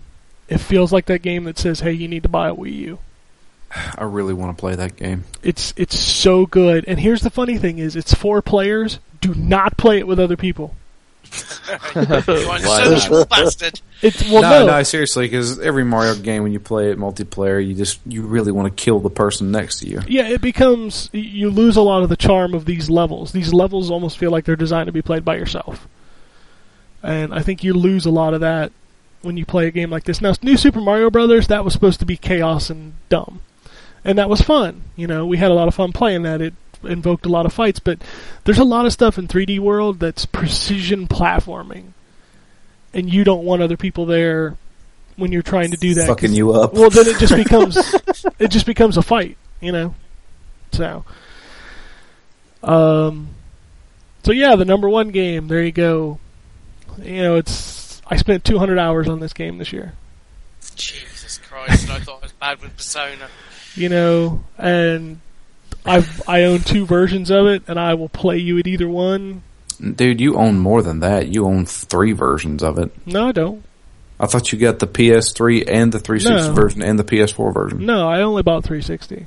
Oh, okay. Yeah, because I don't want to do the DLC across multiple platforms. That's just dumb. And nobody bought it. Nobody bought it on the Vita PS. version.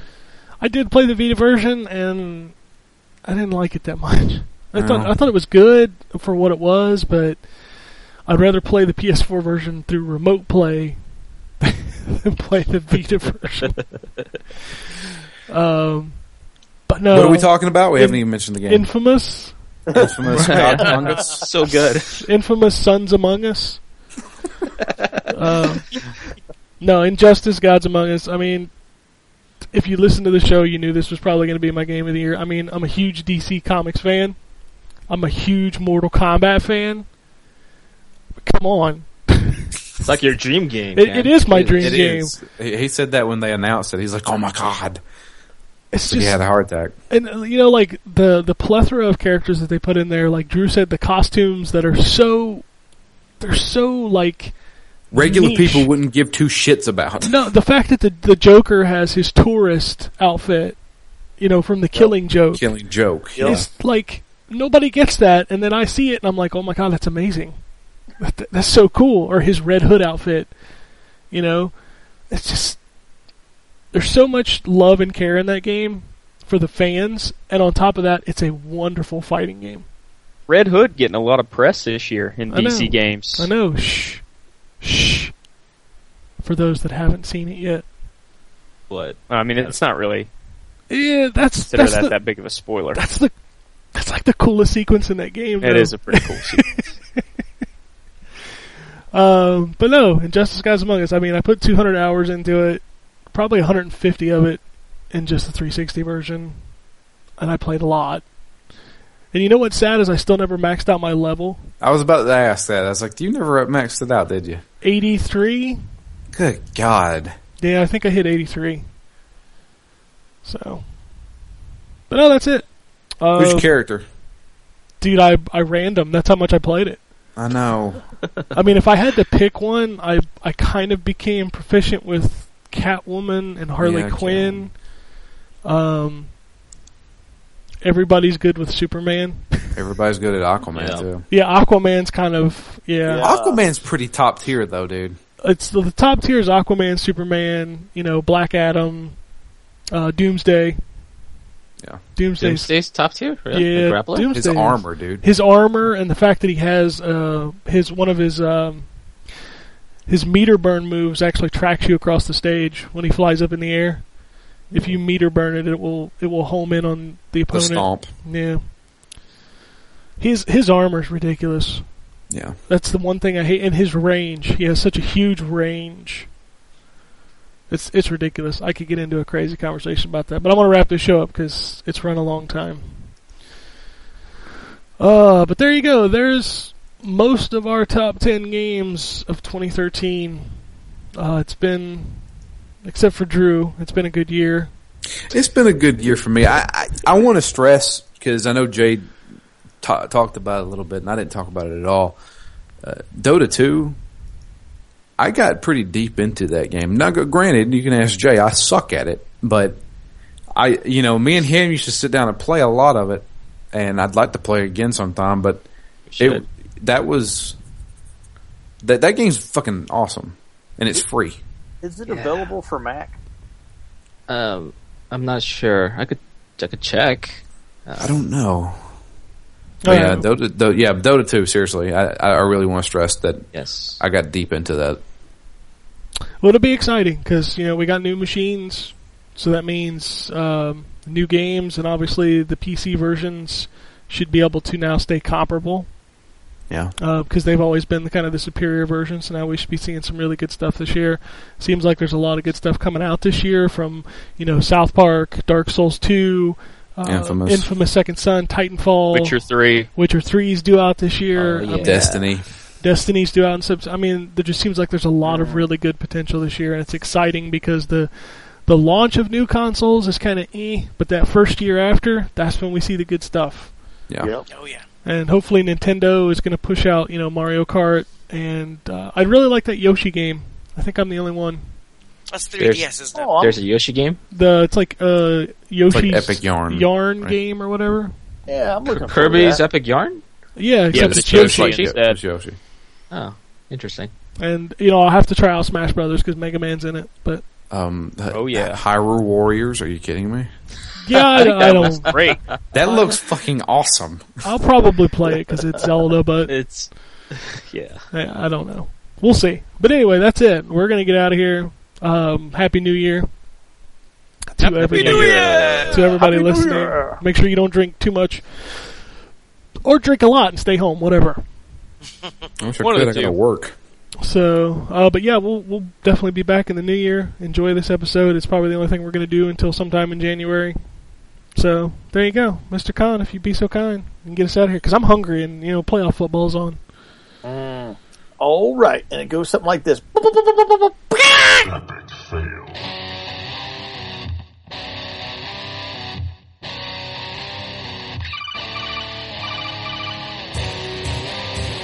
Welcome to the N4G podcast.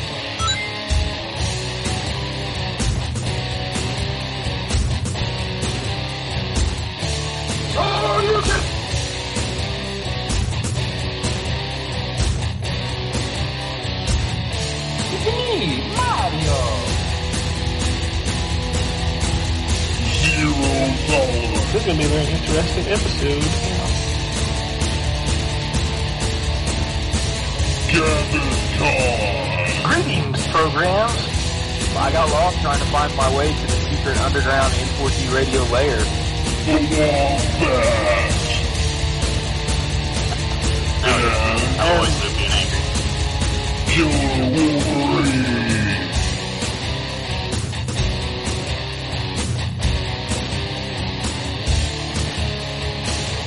Play games, not consoles.